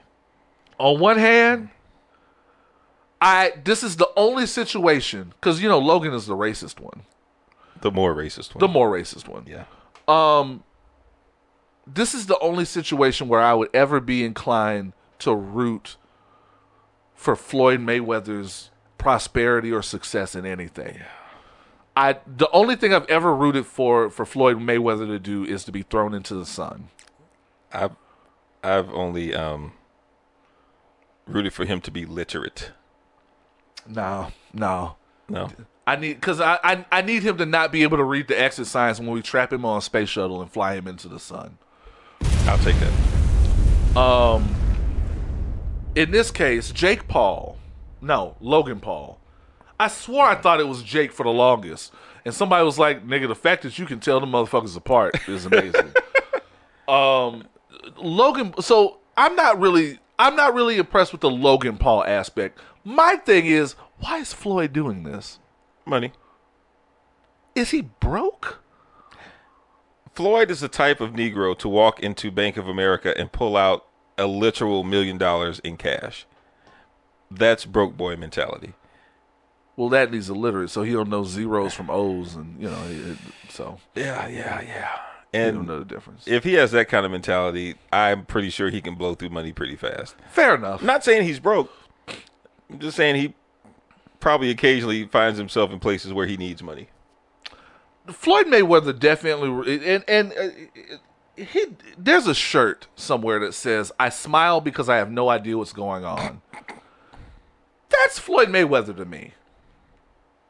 And somebody like that blows through a lot of money because they don't know the difference. Yeah. He's that nigga that went to high school and showed up to class with nothing but a brush. Dog. Triggered. Why is that so real though? Like, yes, there was always that dude named Quincy. The nigga who could fight. Or Terrence. Yeah. There was always a nigga who could fight. He didn't have a backpack. He didn't have a pen, a pencil. He'd have a notebook. His mama if he didn't have a notebook, that's when his mama got a little concerned. Yeah. But he would The notebook was empty. always walk around with that wood brush and just brush those waves all day. Yes. All day. He never wore his school uniform shirt all the way on. He had one sleeve in and the rest was just kind of draped over his shoulder, and he had his undershirt on. Yeah. It's because he was always ready to fight. Triggered. Yeah. See, this is another episode of Will Ridge's Finest. Fort Bend in this bitch. It is time for your listener letters. Y'all, if y'all ever want to ask us anything, I mean literally anything, we answer all of this shit. So just hit us up. opinionswhileblack@gmail.com. Find me on social media. Ask me, whatever. Go to opinionswhileblack.com. There's all the ways to get in touch with us. Y'all know the drill.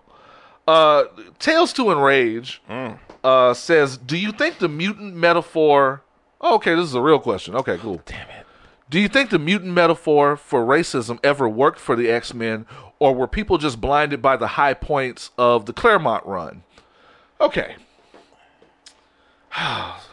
So I have to talk about Chris Claremont. Shit. Did you read any Claremont? Of course. Okay. Just checking. Of course. I just need us to be on the same page. Yeah. Me and Randle read a lot of the same shit. Yeah. That was one of the reasons where we were like, okay, this is gonna work out. Yep. I knew when this nigga had the complete omnibus of Planetary. Come on, man. That this was gonna work out. Come on. Shout out to Jessica and Tim. Also, it was a great present. Oh man, you got good friends. Yeah. What up, Jess? Yeah. What was it? Of course, we both feel the same about a lot of the early and late work of Brian Michael Bendis, so we knew we were going to get along. Yep. Chris Claremont. I resent Chris Claremont for a lot of things. Even though the premise and the subject matter was compelling, I resented him for making the X-Men a soap opera. Because it was. Who's going to fuck Jean next? Will it be Cyclops, who she is fucking married to? Will it be Wolverine, who everyone just thinks is cool? Or, every now and then, for shits and giggles, will it be Professor Xavier, who is creepy? You have to know that, and that's why. And the fact that his run lasted so long, I think, is why we will never have a lot of writers on a book for a long time, Right. For better or worse. Unless you're Brian Michael Bendis, of course. Of course. He wrote Avengers for like 10 years. Maybe Grant Morrison if you can catch him while he's in this dimension. Yeah, he won't do anything No. for that long. No. Certainly not for the big two. No. Okay. Do I think the racism metaphor worked? Yes. Because I think that predated Claremont. Yeah. Stanley has said many times. That goes back to, Stan Lee very clearly stated that was kind of the genesis of that. I think the X-Men came about in like 1964. Yes. Ish. Yes. Which, that was kind of, the climax approaching. I shouldn't even say the climax, but that was kind of thick in the civil rights movements of the 60s. And Stan Lee very clearly stated that it was informed by the experience of racism in America. Also, as far as it whether or not it worked because of the high points of the Claremont run, I think one of the things we have to be honest about is that not all writers are gonna have the same aptitude when translating a metaphor for comic book purposes. Right. Some authors, some writers are going to be able to do it well. Some not so much. 63. All right, 63. Close. Yeah, It's close. Some because of they are just more open minded to the experience. Some because they've done the research, and some if they fail because they don't have the correct frame of reference for their upbringing or lifestyle or whatever, to be able to relate to that or to be able to create characters that relate to that in a way that is digestible to readers. Yeah.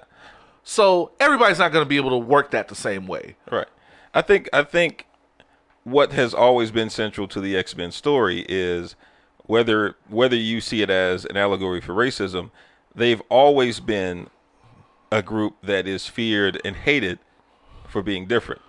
And over the years, we've even seen that, we've seen mutant phobia as kind of a metaphor for racism, but we've also seen where more recently, now that they've become their own sovereign nation, right, and they have a certain level of sovereignty, now they're feared and hated because of their power, and they're treated like a terrorist nation, basically. Right.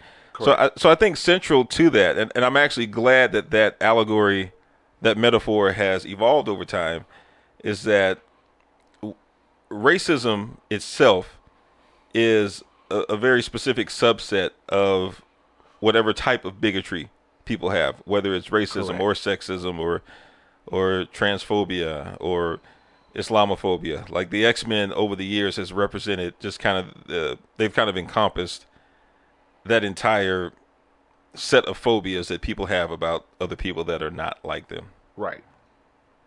And also, I think I as far as the mutant metaphor, I also feel like at some point, especially with them being a sovereign nation now, I feel like one of the reasons people argue that the metaphor doesn't work is because at the end of the day, it's a superhero comic, and the X-Men, for a long time, never really solved the X-Men problem.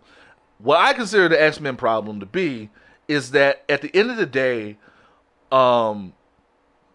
even when you save the world, what have you, superheroes are fighting to preserve the status quo. Mm-hmm. And the status quo, unilaterally across the board, does not work for mutants. Correct. Because the status quo hates them. And you don't, and the movies don't never represent this well because you don't have a lot to choose from.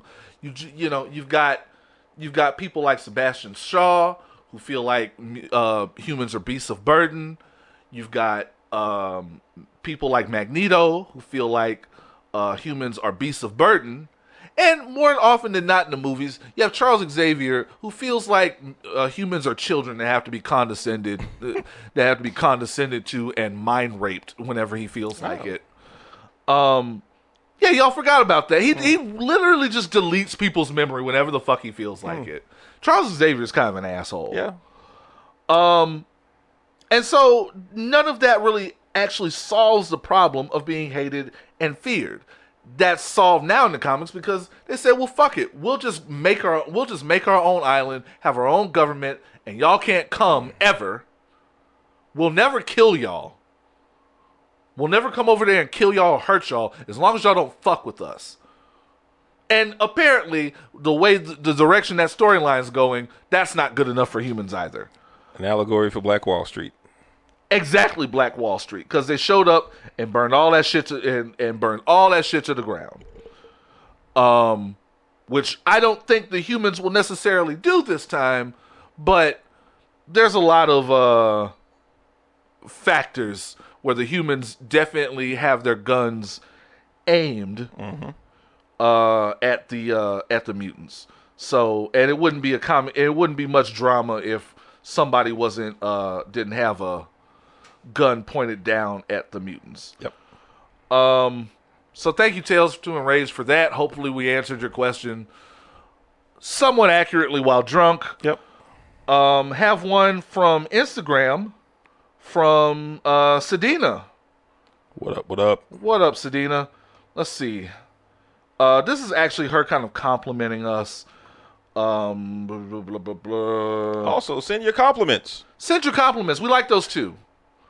I was feeling all sorts of ways about this discussion in the listener letters. This is talking about episode 130. Don't remember. I always tell people, I don't remember. You have to tell me exactly what you're talking about when you bring up a reference. I don't know what we talked about last week. Facts. Or at the beginning of this very show. The next and last listener letter is actually about that. Okay.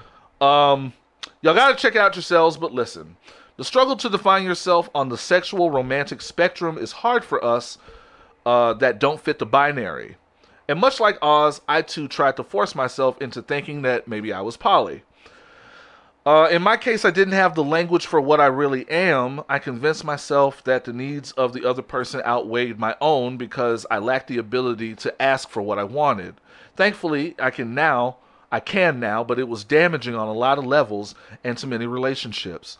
That being said, after feeling busted up over not being enough or worthy for about a decade, I was able to better define myself and my expectations in relationships. It's still complicated, and I'm still working nuances out, but that open and honest conversation between Oz and D. Randle is why you should get hooked on this Houston podcast. Because they really out here trying to get it right. Is it weird to feel seen by a black media podcast as a white woman? No. Oh. No. I think there should be. I think part of allyship is recognizing the intersections in which you sympathize with a people. And part of that comes from regularly consuming black media. That's why we're here. Yeah. We're also, not to toot our own horn, yes, we are, cishet black men, but we're also very observant, and we're, despite things that I say, we're also Well, I'm saying we're also engaging in conversation. Like, we engage in meaningful conversations with people without certain predispositions. So it's, we may not have the answers for everything, but we listen, we observe, we engage, and we are willing to listen to and make it an attempt to understand other points of view. I've admitted many times on this show, a lot of my failings to understand certain things, and a lot of our listeners and guests have been very accommodating in lending some knowledge in that area as well. It's true. So, yeah, I mean, I think it's great that you feel seen, because at the very least, we will not shy from the conversation about it. We will admit our ignorance to it and our attempt to gain an understanding of it. So we also know that one size does not fit all. We all don't fit into the same box. And we understand that. We all accept that. We accept that. And, thank you for rocking with us. Right on. I still don't know what the hell happened in episode 130. But I'll take your word for it. Remy Braff. Shout out to Stolen Riches and Lit BKNY. Want us to know happy Saturday, since it's on Saturdays. Happy Saturday. Why y'all on our business knowing we record on Saturday? Huh? Oh, because I always told y'all. Also, we record on Sunday. We record on Sunday. This is Sunday. I've been drinking since Saturday. That's what it is. Listening to episode 134, and tell Randle I said preach. Okay. He talking about being married, and I tell people all the time, imagine the person you're with today never changes. Can you still be with them? Whatever annoys you today is going to doubly annoy you in 10 years. So make your decisions wisely. That's my marriage advice. I was listening like this nigga saying some shit right now. Okay. She's not what? here. She's not here right now. All She's not here. I'm going to speak a little free. Nah, you're absolutely right. And I will even expand that to say, not just people that you are married to, but anyone who is central to your life for an extended amount of time. This can be platonic friends. Hell, this could be family members. Understand and expect that people will change over time. People will grow. People will evolve. Anyone who is central to your life, you need to understand that they are going to grow and evolve, and there are some things that will change. There are certain fundamental things about them that may not change, but overall, you should expect that a person today is not going to be the exact same person 20 years from now. It cannot be. Which can also be maddening. Right. You just have to be ready to grow with them as well. It's especially true also in marriage. Presumably that is the person that you will spend the most time with, the most intimate time with. And if you're around anyone that long, I know this from being married for 16 years now. Let's go. Hit him with the air horns. Okay, let me,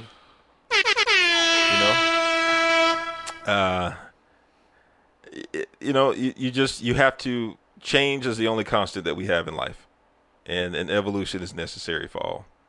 So hopefully if any of you seek marriage or seek a long-term commitment like that, hopefully both of you are comfortable with the idea that over time you will both evolve and embrace that evolution with each other.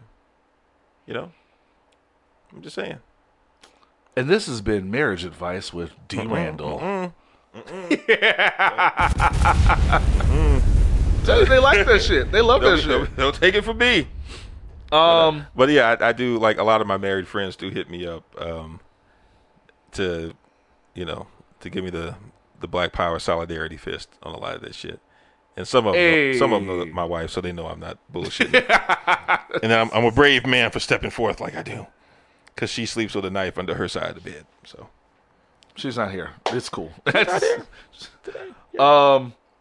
Thank you very much for your listener letters. Y'all know what to do. opinionswhileblack@gmail.com. Hit us up. Mm-hmm. It is time for the top 3 STFUs. Shit. Who are the 3 people in America that need to shut the fuck up? Shut up! Hit myself with a little something. Another straight. Let me hit myself with another something. Damn. We gotta go in. We gotta finish strong. Ooh. Gotta finish strong. Ooh. That was kind of a That was strong pour. That's brave. Here we go. Oh, and he shot it too. Ah! Oh man. It's time. Fighting. We have runners up. Oh. Our first runner up hadn't been on the list in a long time. Orenthal James Simpson. God damn. Chloe's daddy. Chloe's daddy. Tristan cheated on OJ's daughter again. Again. One more time he gets a free Subway sandwich.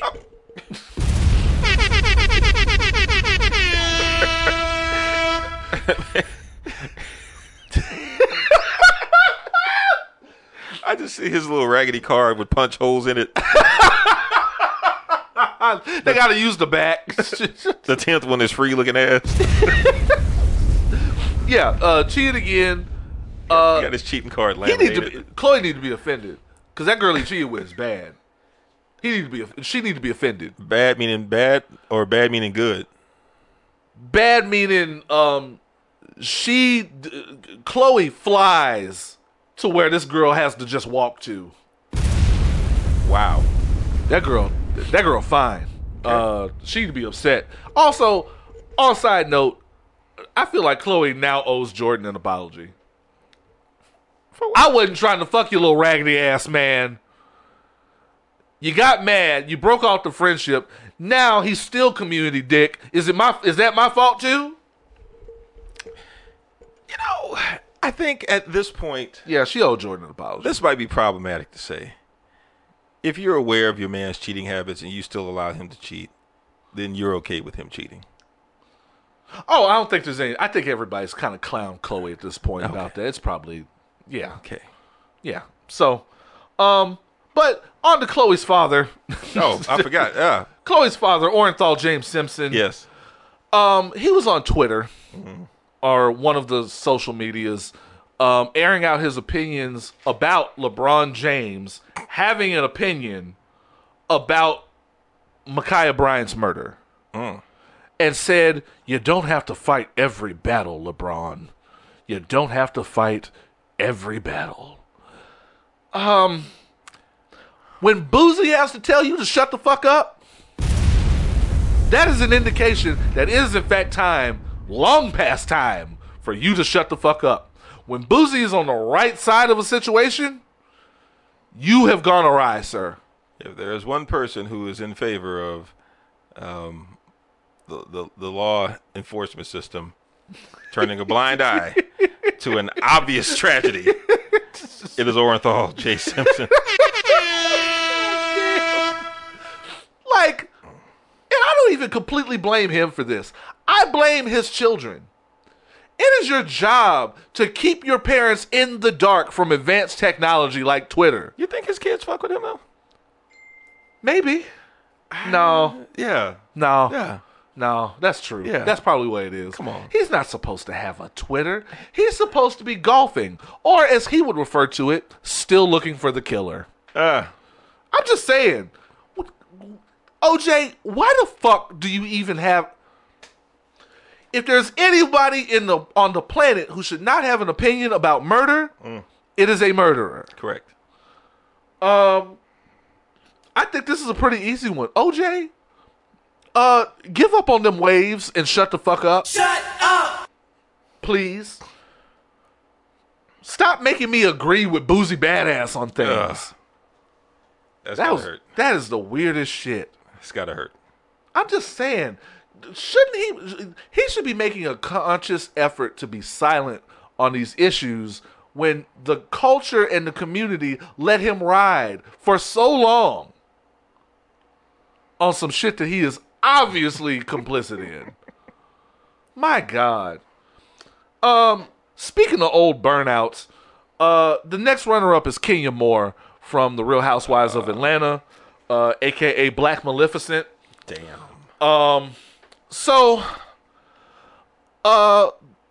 the real life comic book supervillain, or real life Star Trek villain, what have you, was on last week's reunion, part one of the Atlanta Housewives reunion, in a heated exchange with Drew Sidora from The Game and Portia Williams, who the show is really all about. I mean, Portia, let me tell you, she's the young one who has come up. Portia's so fine. It really and shows and outdoes everyone else on the show to the point where people just basically consider it Portia and the Real Housewives of Atlanta, like David Ruffin and the Temptations. Wow. She outdresses everyone. Her hair looks better than everyone. She comes out looking better in almost every situation, every dramatic situation they put her in. She's funny. She's fine. And Kenya hates her for it. And so Kenya ends up in this heated exchange because on an earlier episode there was a Halloween party. Kenya shows up dressed like, I shit you not, the 1957 facsimile of a Native American princess, headdress and all. Oh man, shit that we are just not doing anymore. Oh man, and people railed on her for it. Bravo was made to apologize. Andy Cohen was made to apologize. Damn. And Andy confronted her about the situation, and she was like, of course it was ignorant, and everybody kind of keyed in and was like, yeah, we could have told you that shit was ignorant. And Kenya, who is completely incapable of taking accountability for anything ever in her life, goes on to say that she has Native American heritage in her blood. Oh, word. And when they asked what tribe she had, that she descended from, she said that she had people, quote, in West Virginia. Shut up! Okay. West Virginia is not a tribe. Are you sure? Positive. Shut up! High school was free. Kenya. High school was free. West Virginia is not a tribe. She was fine when she was Miss America. Because when she was Miss America, she didn't have thoughts and opinions, and we never knew what she thought about anything. She's still fine. She's just 50 years old and stupid. Shout out to Miss Bozak from the episode of Martin. Shout out. Wow. I'm just saying. That's silly. Now, and that just goes to show you that's not even the top three. Number 3 is Jocelyn Hernandez of Love and Hip Hop fame. Okay. Stevie J's grandest failure. As some of you know who keep up with the Ratchet reality TV, know that she has a show on the Zeus Network, which is the... What channel is that on? It's a streaming service where all the discard and Mona ideas go. Oh, that's the Ray J shit. Correct. Oh, okay, yeah. So she has a show called Jocelyn's Cabaret. Oh. Jocelyn's Cabaret is where Jocelyn sees herself pulling young women up from their circumstances, pulling them out of the strip club and pulling them together to do a cabaret project, which is basically taking them out of the strip club into another strip club. Oh, a little round of applause for nothing. If you've ever, there are two reasons you need to know this. The first reason is because the term double homicide is going around. Oh, I saw that clip. I'm not going to go into huge detail on this program, the origin of the double homicide. I have a frame of reference for that. You do have a frame of reference for that. Go to YouTube and look up double homicide, and you will either be entertained, disgusted, or probably both. Ooh. The other reason you need to know that Jocelyn has a cabaret is that this is part of her bullshit rebrand that she excabrated on an episode of Wendy Williams. Boy, using them free high school words. Excabrated. Probably was not the right application. We're drunk. Who cares? It's true. Basically, she saw that other people... Is it exacerbated? Exacerbated, something like that. Okay. I just probably didn't pronounce it. We are really fucking up words. We're We'll really drunk. We'll continue. Wendy, a lot of people go on Wendy Williams to kind of air out their grievances with Wendy and bury the hatchet and then move on and sell their project. Mm-hmm. That is for people who are capable of talking. Jocelyn Hernandez, I'm not making fun of her not knowing English well because she's from Puerto Rico. I'm making the fun of the fact that she's just not good at basic human communication. She doesn't understand the ideas in her head well enough to convey them to other people. I can see that. She went on Wendy Williams and went on I can't even call it a tirade. It was more like a it wasn't really a rant. She tried to get a couple shots off. She tried to get some shit off. She tried to get some shit off about how Wendy doesn't give black women their flowers, and how Wendy doesn't show up for black women when they do things that she can't make fun of, which is completely a reasonable point to have. Right. Wendy completely makes her living and her career off of tearing women down, usually women of color. Mm-hmm. This is what we call the Amber Rose effect. This is what I shout out to David Braff. Yeah. This is the Amber Rose effect. A noble gesture for a noble cause from a piss poor representative. This is just like, Jake Paul is all of a sudden standing up for fighters' rights and fighters getting paid what they're worth in UFC and standing up to Dana White. He's not the person to speak on that because he is getting paid for a different thing than what those fighters are getting paid for. Right. Those fighters are getting paid for putting their bodies on the line. And they're getting paid bonuses for winning and putting their bodies on the line. Jake Paul is getting paid by Triller as a circus oddity who has beaten no one of substance in a fight. No one. Again, piss poor representative for a noble cause. Jocelyn is trying to rebrand into this ratchet Oprah, this ratchet Puerto Rican Oprah, who came from these kind of questionable circumstances in Puerto Rico, who I believe has been kind of indoctrinated into sex work since she was 15, and is trying to pull other young women out of those circumstances. Noble. Standing up for women of color and how we're portrayed in the media, noble. Jocelyn can't find her fucking front door in the morning, so I don't think she has the cognizance to be able to argue with Wendy Williams about it for 30 minutes.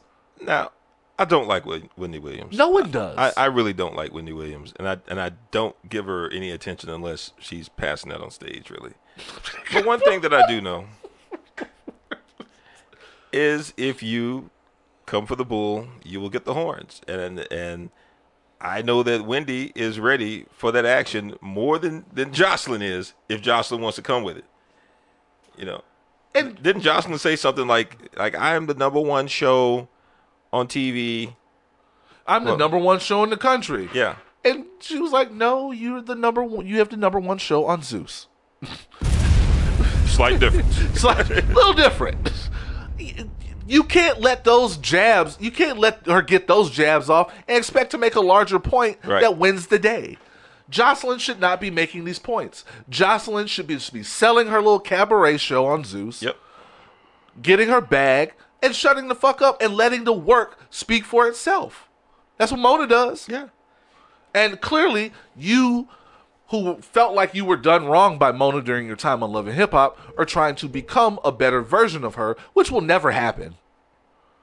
There's so many things that Mona has, no matter how you feel about her, that Jocelyn just does not and will never have. Money, talent. Resources. Money, talent, resources, scruples, a brain in her head. Wow. You name it. Jocelyn just got to shut the fuck up. Shut up! Number 2, haven't had him on the list in a while. Ladies and gentlemen, number 2 is Umar Johnson. This 5-layer loser God. Hotep Dumbledore is back on the list because, well, I'll just say he made an appearance on the Breakfast Club. Let me tell you something. I have been making the rounds this week because of this shit. I got into fights on Twitter. I got into a fight on Humvee's house party. I got brought on Play No Games podcast to talk about the fight I got into on Humvee's house party about this shit. And here I am, full circle, recounting this for y'all. Wow. Umar Johnson was on the Breakfast Club. The only major platform he seems to ever be on, because it's the only major platform that has low common denominator enough to have him. Yes. That and Roland Martin ran him the fuck off of his program. And went on and basically said a whole bunch of things that added up to Joe Biden doesn't care about black people and fuck Joe Biden, which is the lowest hanging fruit of 2021. And he ended up trending on Twitter for a lot of the week, being praised as a hero for saying the most basic shit possible. This is what I hate about Umar Johnson. This is what I hate about the Breakfast Club. Because he gives you strawberries in a shit sandwich. Umar Johnson can say the most just low common denominator, misogynistic, homophobic, creepy, weird hotep shit ever. We will lambast him for it. And then he goes on the Breakfast Club and says some basic shit that most reasonable black people are already thinking. And because he got Charlemagne to say, oh, that's deep, now we forgive him for it. That's ridiculous. That's everything I hate about the Breakfast Club. I could go on all day about why I hate the Breakfast Club, but there's so many more things to hate about Umar Johnson. And people, oh, well, you're just mad because somebody's doing something in the community. You're just mad because somebody is speaking up for what black people want to hear. Guess what? Umar Johnson ain't the first motherfucker to say fuck Joe Biden. Nobody voted for Joe Biden because we thought he was the man for the job. Nobody voted for Joe Biden because we thought he was going to save black people. No one. We voted for him because we had more of a shot getting by, not dying, with him in office than the asshole before him. That's it. He's a filler. He's a placeholder. That's all he is. And now here go bum ass you, looking for more applause on the same bummy ass platform that just happens to have iHeart backing and reach. I always say, a lot of people ain't talented. A lot of people are just mediocre and from New York. I've been saying that for a while. Some of y'all ain't talented. I won't name names because I can name a few. But some of y'all are just mediocre and happen to live in New York where all the connections are. That's it. And if you think I'm talking to you, yes, I am. I read your comic. It sucks. Oh. Okay. That's neither here nor there. Yeah, oh, that's here. And then went on to tell people about this magic Hotep Hogwarts school he wants to make, the Frederick Douglass Marcus Garvey School. By the way, Frederick Douglass, who he went on to piss Envy off again about saying about being against interracial relationships, which is kind of stupid on his part because he lionizes Frederick Douglass, who was not only in an interracial relationship himself, but was the product of one. Mm-hmm. But you'll never call him into question because you have to posthumously suck his dick from the grave. Damn. This school you want to build in his name. I don't think Frederick Douglass nor Marcus Garvey would fuck with him and this school that he's named after them. So now, you want to name your school after Frederick Douglass and Marcus Garvey. You have conned numerous people out of their money to build this school. When it turns out, you just conned people out of their money to buy the property. Yes. Because you still haven't built the school. And now you're telling people that you have the property and you just have to do little things.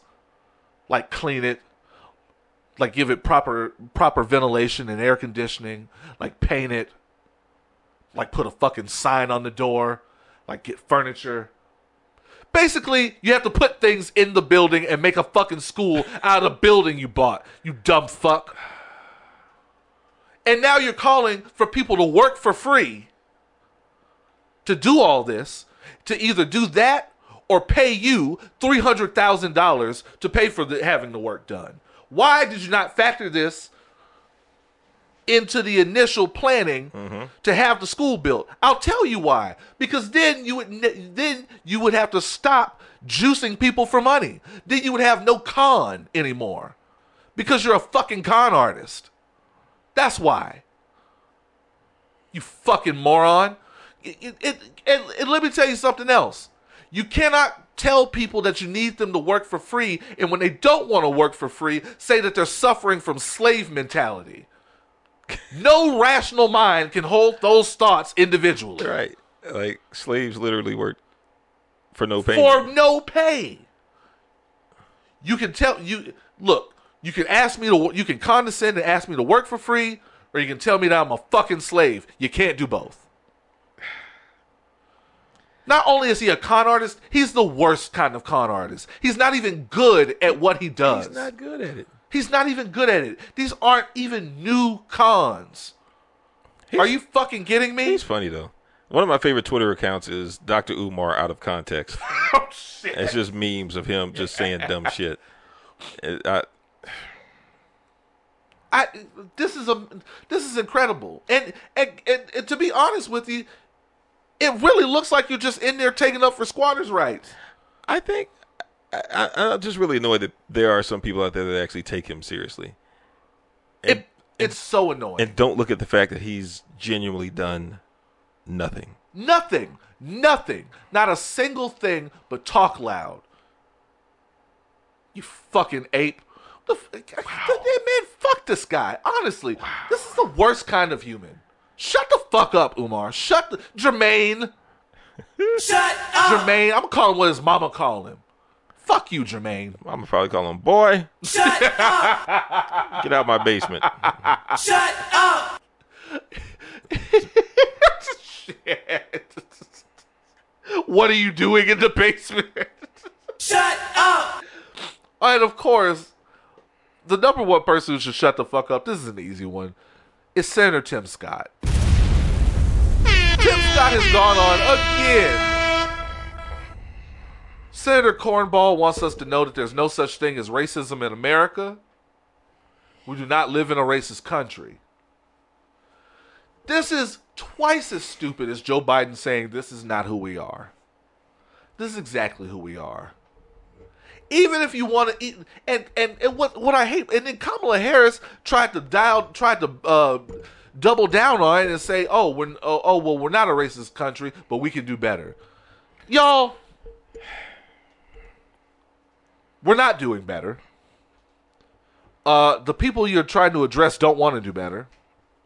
And even if you want to take it from the perspective of a 5th grade social studies book and say that, these are not the ideals and morals that this country was built upon, you'd still be a fucking liar. It's exactly the ideals and morals that this country was built upon, because those people came over here owning people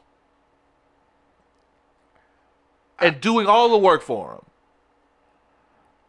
them. I get confused because maybe if people keep saying that what's obvious is not, if they keep saying the opposite of what's obvious and what people see, that maybe they just assume people will start believing it. Like if you just tell me like the sky is actually red, if you tell me that enough, maybe I guess I'll start believing it. But why are people so offended at the thought of admitting that a huge part of America's legacy has been racism? Like, accept that shit. Own that shit. We're not saying you did it. Right. We're not. You didn't do it. I'm not calling YOU a racist. Just admit that other people have done it. Just say that this whole shit was founded on the legacy of racism. Just say that.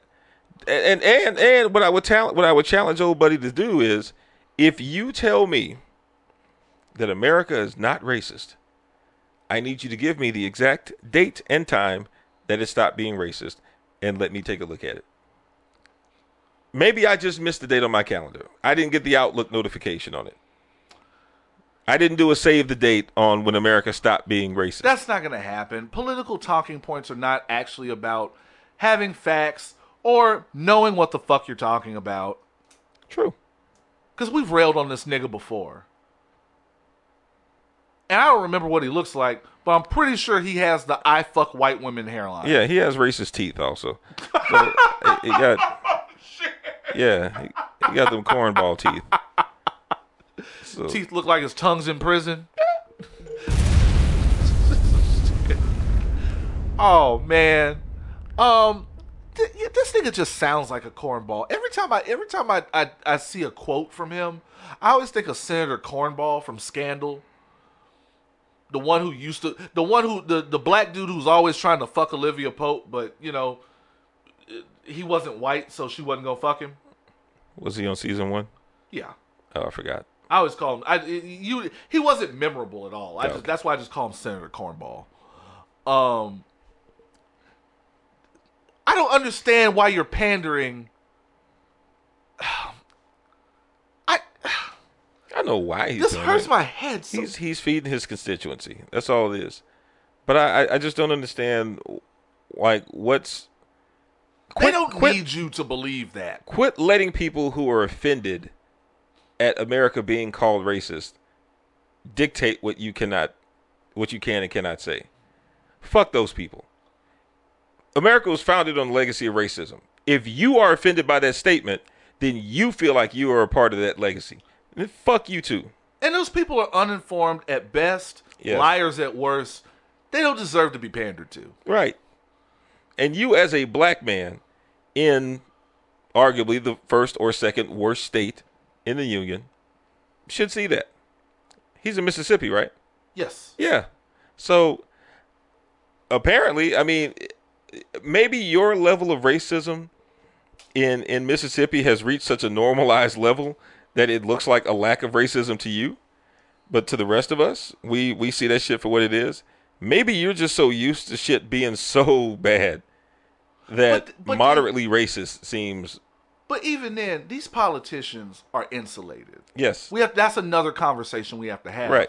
These politicians, even the black ones, especially the black ones, because I could go on a whole rant about the Congressional Black Caucus, but that's another thing, are insulated. They don't live the same lives as us. Correct.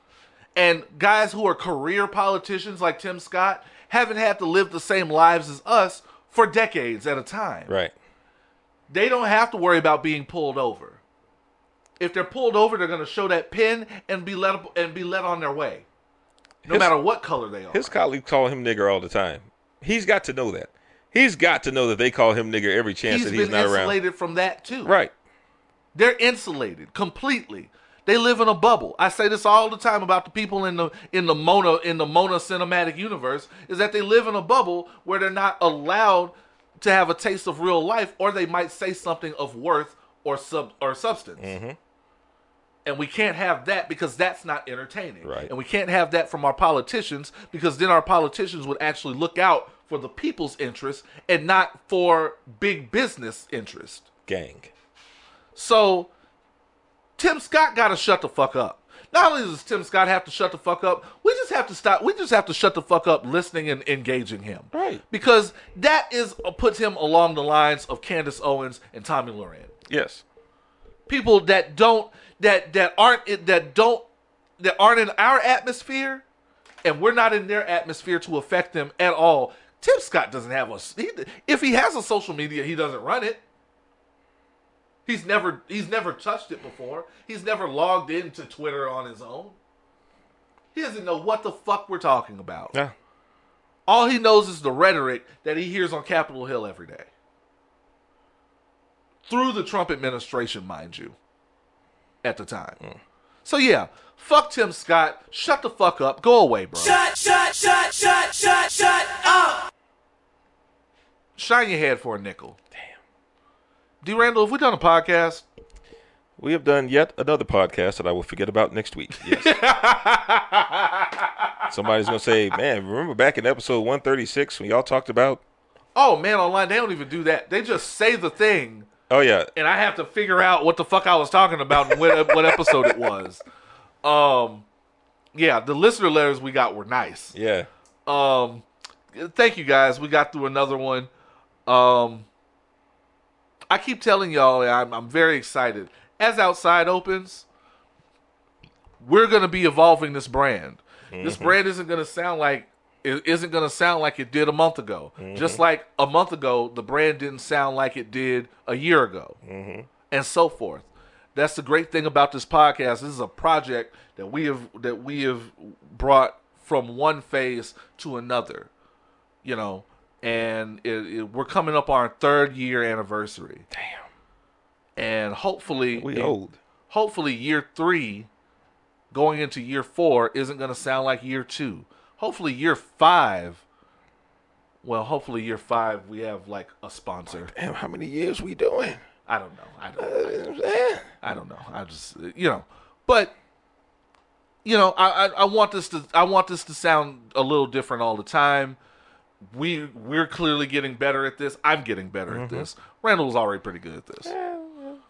So thank you for sticking with us on this journey. I don't know, man. We're gonna be here. Tune in next week. More foolishness and fuckery on the way. Until then, this has been episode 136, all up in the mix of Opinions While Black. I have been Oz. I'm D. Randle. And as always, forever imparting titties.